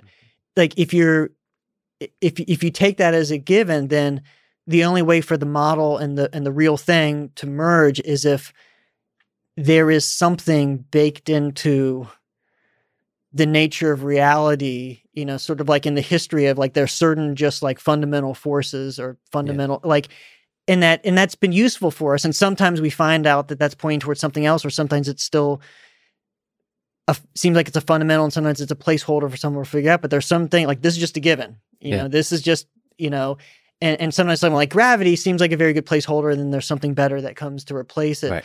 So I kind of think about like consciousness, and I kind of had this inclination before I knew there was a term for it, Russellian monism, the idea that, which is a form of again, I'm an armchair philosopher, but not a very good one. Broadly, panpsychism, by the way, is the idea that sort of consciousness permeates all matter, it's a fundamental part of physics of the universe kind of thing. So right, there's a lot of different flavors of it, as you're alluding to. And something that struck me as like consistent with some just inclinations of mine, just total speculation, is this idea of everything we know of in science and with most of the stuff we think of physics, really describes, it's all interactions.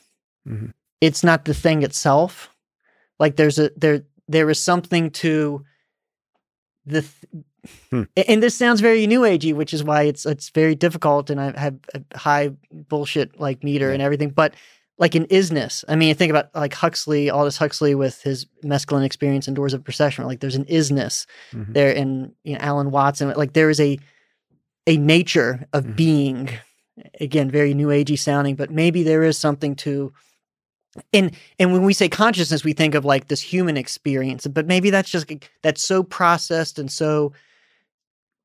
that's so derivative of this kind of basic thing that we wouldn't even recognize the basic thing. But the basic thing might just be, this is not about the interaction between particles. This is what it is like to exist as a particle. And maybe it's not even particles. Maybe it's like space-time itself. I mean, again, totally in the speculation and something outside of space-time. So it's funny because we don't have neither the science nor the proper language to talk about it. All we have is kind of little intuitions about there might be something in that direction of the darkness to pursue. And that in that sense, I find panpsychism interesting in that, like, it does feel like there's something fundamental here. That consciousness is not just like, okay, so the flip side, consciousness could be just a very basic and trivial symptom, like a little hack of nature that's useful for like survival of an organism. It's not something fundamental. It's just this very basic, boring chemical thing that somehow has convinced us humans, because we're very human-centric, we're very self-centric, that this is somehow really important, but it's actually pretty obvious. Or it could be something really fundamental to the nature of the universe. So both of those are, to me, pretty compelling, and I think eventually scientifically testable. It is so frustrating that it's hard to design a scientific experiment currently, but I think that's how Nobel Prizes are won. Nobody did it until they do it. So and the reason I lean towards, and again, armchair if I had to bet like $1,000 on which one of these ultimately be proved, I would lean towards, I'd put my bets on something like panpsychism rather than the emergence of phenomenal consciousness through complexity or computational complexity, because although certainly what if there is some underlying fundamental consciousness, it's clearly being processed and in this way through computation, in terms of resulting in our experience and the experience presumably of other animals. But the reason I would bet on panpsychism is, to me, Occam's razor, it just, in terms of truly the hard problem, like this, at some point you have an inside looking out. And even looking refers to vision, and it doesn't, that's just an example, but just there's an inside experiencing something. At some point of complexity, all of a sudden, you start from this objective universe and all we know about is interactions between things, and things happen. And at this certain level of complexity, magically there's an inside. Mm-hmm. That to me doesn't pass Occam's razor as easily as maybe there is a fundamental property of the universe of, there's both subjective and objective. There is both interactions amongst things, and there is the thing itself. Yes. But yeah. So I'm of two minds. I agree with you totally on half my mind. And the other half is I've seen, looking at cellular automata a lot, which is it sure does seem that we don't understand anything about complexity, like the emergence, just the property. In fact, that could be a fundamental property of reality, is something within the emergence from simple things interacting. Somehow miraculous things happen. And like that, I don't understand that. That could be fundamental. That like something about the layers of abstraction, like layers of reality, like really small things interacting, and then on another layer emerges actual complicated behavior, even though the underlying thing is super simple. Right. Like that process, we don't understand either, and that could be bigger than any of the things we're talking about.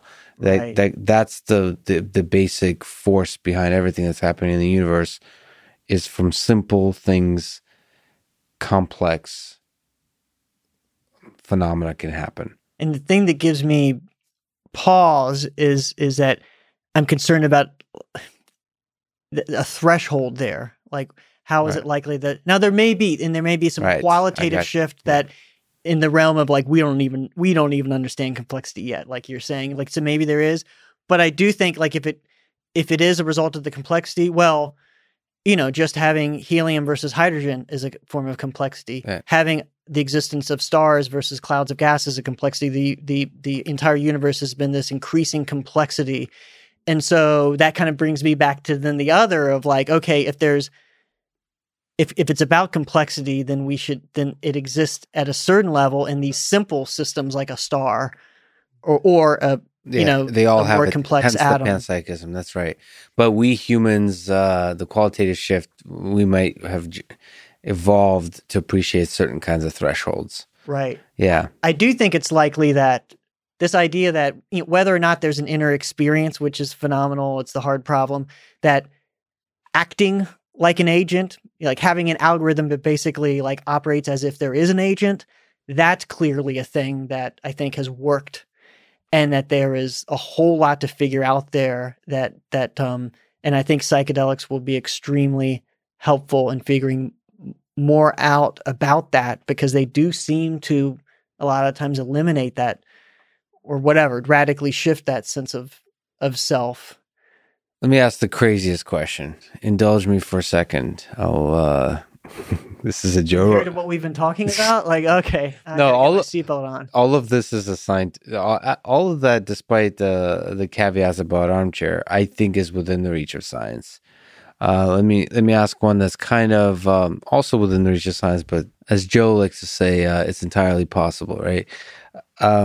Is it possible that with these DMT trips, when you meet entities, is it possible that these entities are extraterrestrial life forms? Like our understanding of little green men with aliens that show up is totally off. I often think about this, like what would actual extraterrestrial intelligence look like? And my sense is it will look like very different from anything we can even begin to comprehend. And how would it communicate? And how would it communicate? Yeah. Would it be necessarily spaceships with Right. interstellar travel, or could it be communicating it through chemicals, through if there's the panpsychism situation, if there's something, not if, I almost for sure know we don't understand, a lot about the function of our mind in connection to the fabric of the physics in the universe. A lot of people seem to think we have theoretical physics pretty figured out. I have my doubts because I'm pretty sure it always feels like we have everything figured out until we don't. right? But I mean, there's no grand unifying theory yet, right? But even that's then, been widely recognized. We could be missing out. Like the concept of the universe just can be completely off. Like how many other universes are there? All those kinds of things. I mean, there's just the basic nature of information, the time, all of those things. Whether that's just like a thing we assign value to, or whether it's fundamental or not. That's whole Sean. I could talk to Sean Carroll forever about whether time is emergent or fundamental to reality. But is it possible that the entities we meet are actual alien life forms? Do you ever think about that? Yeah, I do. and I've to some degree laid my cards out by identifying as a radical empiricist, and it's like, So the answer, is it possible? And I think, ultimately if you're a good scientist, you got to say, now that's at the extremes. It's yes. Yes. And it might get more interesting when you're asked to guess about the probability of that. Is that a 1 in a million, 1 in a trillion, 1 in more than the number of atoms in the universe probability? And as an empiricist, is like what is a good testable? Like, how would you know the answer to that question? Well, how would you be able to validate it? I mean, can you get some information that's verifiable, like information that about some other planet that or some aspect, and gosh, it would be an interesting range, but what range of discovery that we can anticipate we're going to know within, whatever, a few years, next 5, 10, 20 years, and seeing if you can get that information now, and then over time it might be verified. The type of thing like, part of Einstein's work was ultimately verified not until decades and decades later, at least certain aspects through through empirical observations. But it's also possible that the alien beings have a very different value system and perception of the world, where all of this little capitalistic improvements that we're all after, like predicting, the concept of predicting the future too, is like totally useless to other life forms that perhaps think in a much different way, maybe a more transcendent way. I don't know, but so they wouldn't even sign the consent form to be a participant in our experiment. They would not. Yeah. They would not, and they wouldn't even understand the nature of these experiments. I mean, that maybe it's purely in the realm of the consciousness thing that we talked about. So like communicating in a way that is totally different than the kinds of communication that we think of as on Earth. Like, what's the purpose of communication for us? For us humans, the purpose of communication is sharing ideas. It feels like converging, like it's the Dawkins like memes. It's like we're sharing ideas in order to figure out how to collaborate together to get food into our systems and procreate, and then like murder everybody in the neighboring tribe because they'll steal our food. Like, we are all about sharing ideas. Maybe it's possible to have another alien life form that's more about sharing experiences. Like it's less about ideas. I don't know. And maybe that'll be us in a few years. Like, how could it not? Like, instead of explaining something laboriously to you, like having people describe the ineffable psychedelic experience, like if we could record that and then get the Neuralink of 50 years from now, like, just plug this into your... Just transferring the experiences. Yeah, it's like, now you feel what it's like. And like, in one sense, like, how could we not go there? And then you get into the realm of, especially when you throw time into it, are the aliens us? Yeah. In the future? Or even like a transcendental temporal, like the us beyond time. Right. Like, I don't know. Like, you get into this realm and there's a lot of possibilities. Yeah. But I think, there's one psychedelic researcher who did high-dose DMT research in the 90s who speculated that and there was a lot of alien encounter experiences, like maybe these are like entities from some other dimension, or he labeled it as speculation, but Do you remember the name? Oh, Rick Strassman. Oh, Rick Strassman. Who did, the DMT work. He labeled it as speculation, but, I think that, I think we'd be wise to kind of, it's always that balance between being empirically grounded and skeptical, but also not being, and I think in science, often we are too closed. Yeah.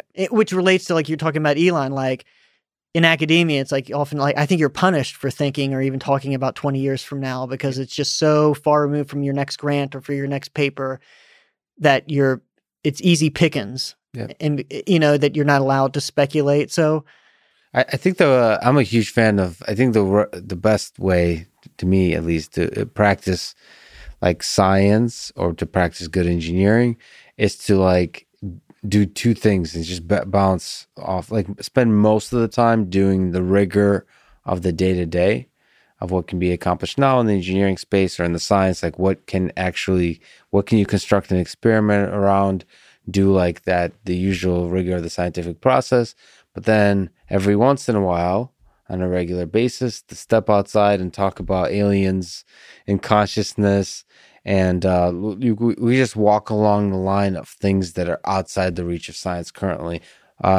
Free will, the illusion or the perception or the experience of free will, of anything, just the entirety of it, being able to travel in time through wormholes.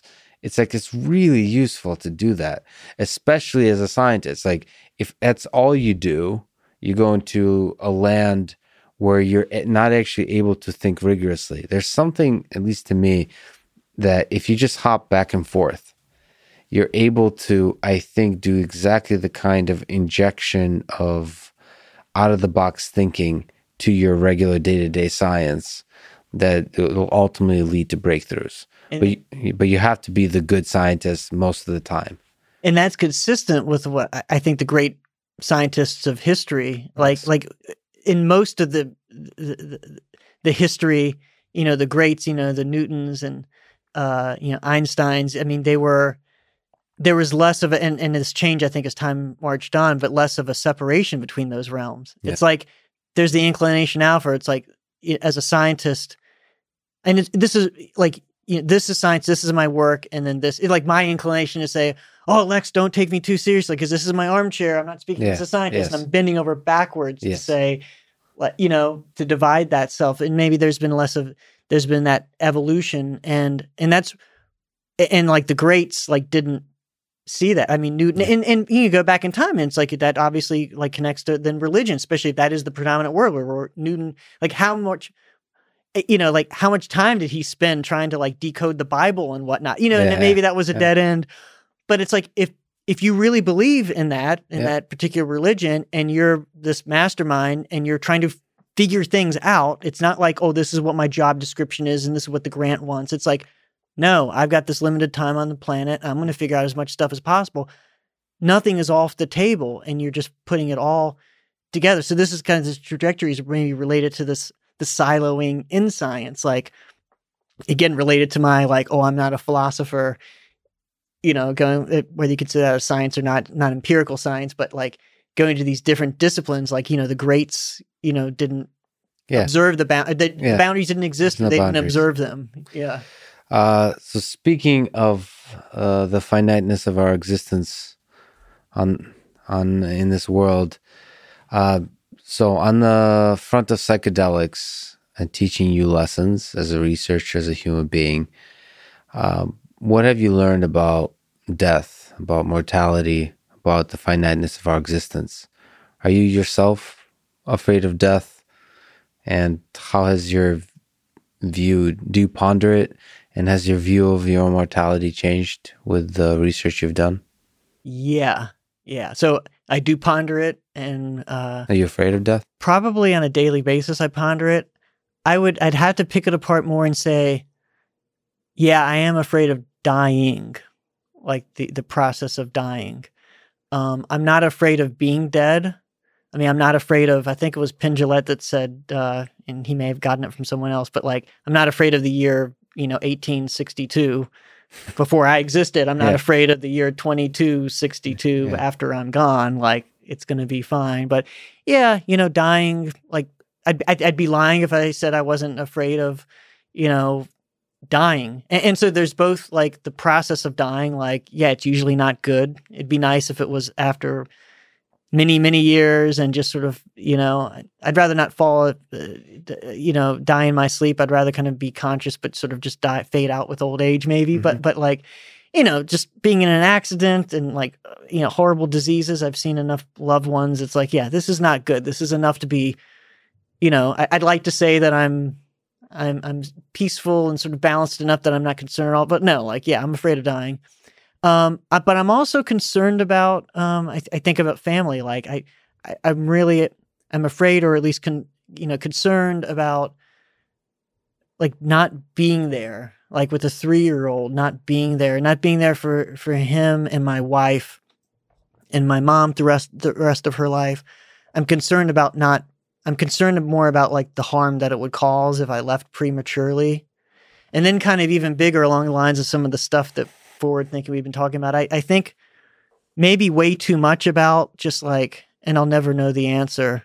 So even if I live to, 120, like, but like, I want to know as much as I can, but like, how is this going to work out? Like as humans, like, are we, and a big one I think is, are we going to, and I don't think, unfortunately, I'm going to learn it in my lifetime, even if I live to a ripe old age, but well, I don't know. Is this going to work out? Like, are we going to escape the planet? I think that's one of the biggies. Like, are we going to, like, the survival of the speed? Like, I think the next, like, the time we're in now, it's like with the nuclear weapons, with pandemics, and with, we're going to get to the point where anyone can build a hydrogen bomb. Like, it's like, you just like the example, or engineer like the, something that's a million times worse than COVID and then just spread it. It's like, we're getting to this period of, and then not to mention climate change, it's like, although I think that's not, there's probably going to be surviving humans with that regard, but it could be really bad. But these existential threats, I think the only real guarantee that we're going to get another,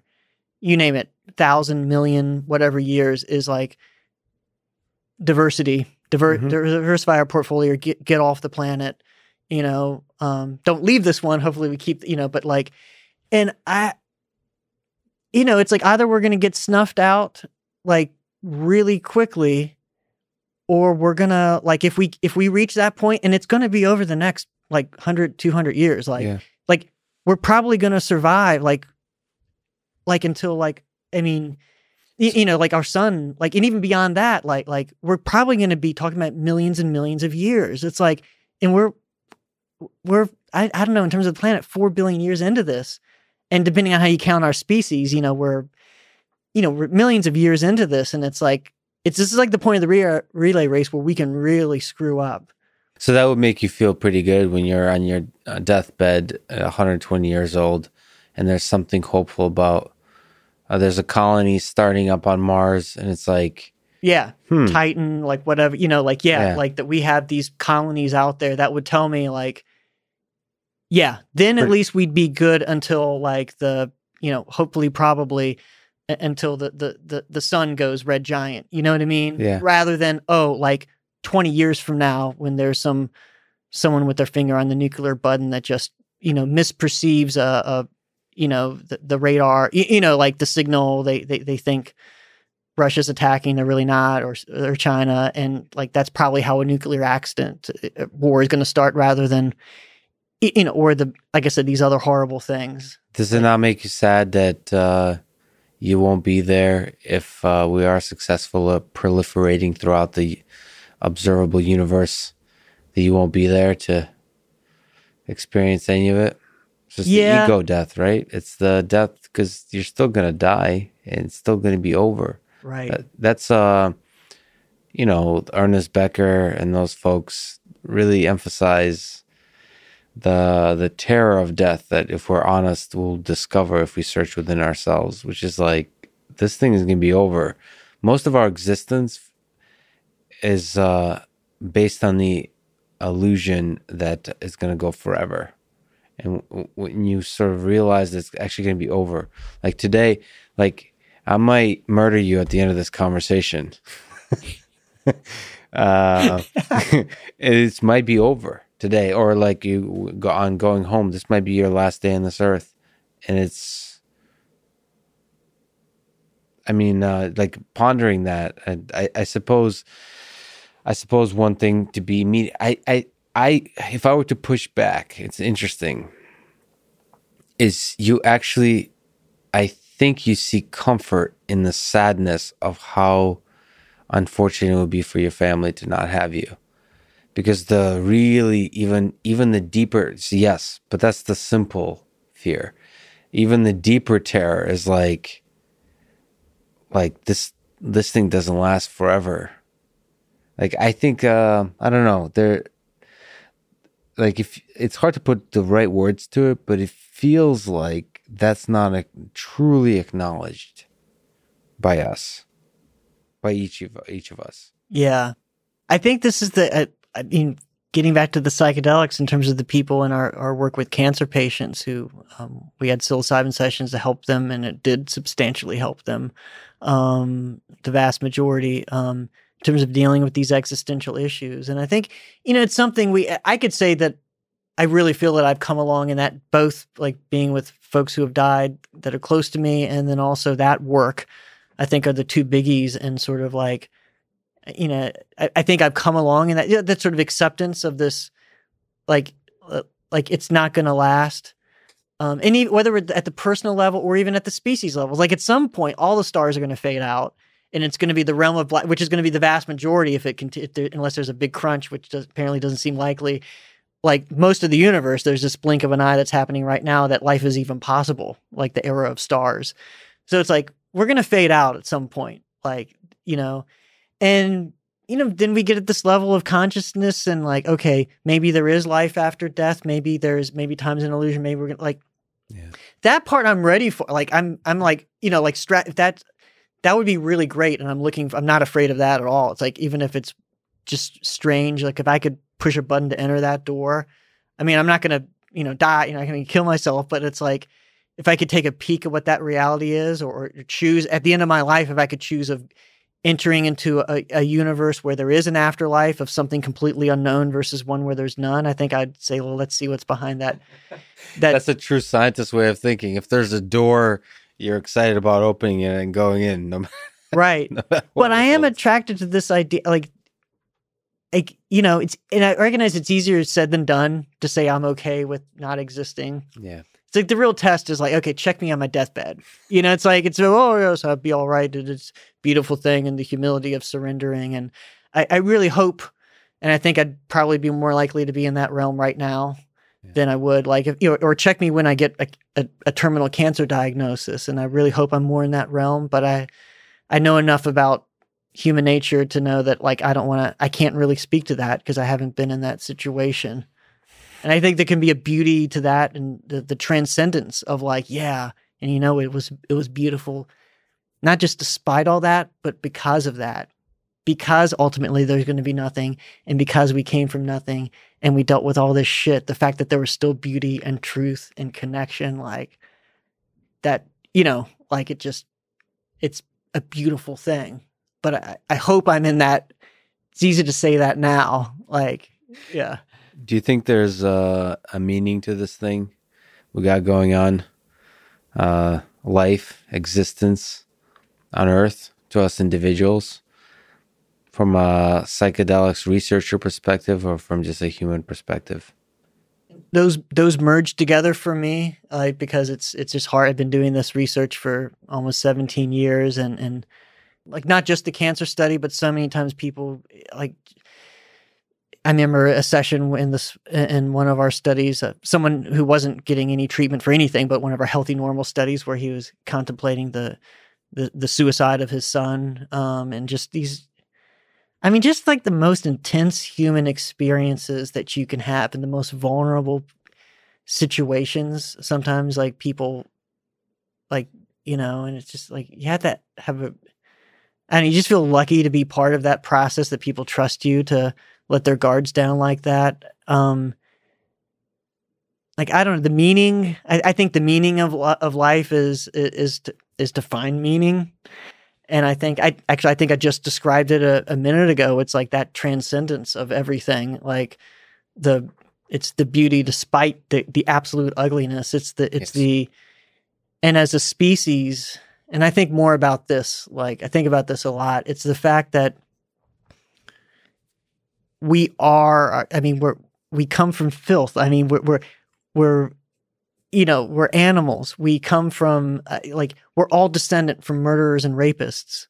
Like despite that background, we are capable of this self-sacrifice and the connection and figuring things out, truth, science and other forms of truth, seeking and an artwork, just the beauty of music and other forms of art. It's like, the fact that that's possible is the meaning of life. I mean, and ultimately, that feels to be creating more and richer experiences. From a Russian perspective, both the dark, you mentioned the cancer diagnosis or losing a child to suicide, or all those dark things is still rich experiences. And also the beautiful creations, the art, the music, the science, that's also rich experience. So somehow we're figuring out, from just like psychedelics expand our mind to the possibility of experiences, somehow we're able to figure out different ways as a society to expand the realm of experiences. And from that, we gain meaning somehow. Right. And that's part of like this, we're going across different levels here, but like the idea that so-called bad trips or challenging experiences are so common in psychedelic experiences. It's like, that's a part of that. Like, yeah, it's tough. And most of the important things in life are really, really tough and scary. And most of the things like the death of a loved one, like like the greatest learning experiences, the things that make you who you are the horrors. And it's like, yeah, we try to minimize them. We try to avoid them. But and I don't know. I think we all need to get into the mode of like giving ourselves a break, both personally and societally. I mean, I went through like I think a lot of people do these days in my 20s, like, humans are we're kind of a disease on the planet. And like, and then in terms of our country, in terms of the United States, it's like, oh, we have all these horrible, sins in our past. And it's like, I think about that, like I think about it like my 3-year-old. It's like, yeah, you can construct a story where this is all just horrible. You can look at that stuff and say, this is all just horror. Yeah. Where you are, there's no logical answer to our, rational answer to say we're not a disease on the planet. From one lens, we are, and like you could just look at humanity as that, like nothing but this horrible thing. You can look at you name the system, modern medicine, Western medicine, the university system. And it's like, you could dismiss everything. So, big pharma, like, hopefully these vaccines work. And then like, okay, I'd like to, I'm kind of glad big pharma was a part of that. Like, and it's like the United States, you can like point to the horrors, like any other country that's been around a long time that has these legitimate horrors, and kind of dismiss like these beautiful things. Like, yeah, we have this like modifiable constitutional republic that just, like, I still think is the best thing going, that as a model system of like how humans have to figure out how to work together. It's like, there's no better system that I've come across. Yeah. There's, if we're willing to look for it, there's a beautiful core to a lot of things we've created. This country is a great example of that, but most of the human experience has a beauty to it, even the suffering. Right.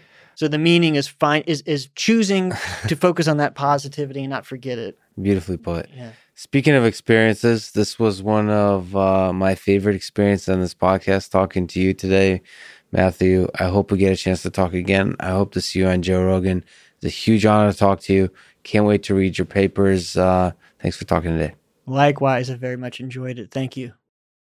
Thanks for listening to this conversation with Matthew Johnson, and thank you to our sponsors. Brave, a fast browser that feels like Chrome but has more privacy-preserving features. Neuro, the maker of functional sugar-free gum and mints that I use to give my brain a quick caffeine boost, Four Sigmatic, the maker of delicious mushroom coffee, and Cash App, the app I use to send money to friends. Please check out these sponsors in the description to get a discount and to support this podcast. If you enjoy this thing, subscribe on YouTube, review it with 5 stars on Apple Podcasts, follow on Spotify, support on Patreon, or connect with me on Twitter at Lex Friedman. And now, let me leave you with some words from Terence McKenna. Nature loves courage. You make the commitment, and nature will respond to that commitment by removing impossible obstacles. Dream the impossible dream, and the world will not grind you under. It will lift you up. This is the trick. This is what all these teachers and philosophers who really counted, who really touched the alchemical gold, this is what they understood. This is the shamanic dance in the waterfall. This is how magic is done, by hurling yourself into the abyss and discovering it's a feather bed. Thank you for listening, and hope to see you next time.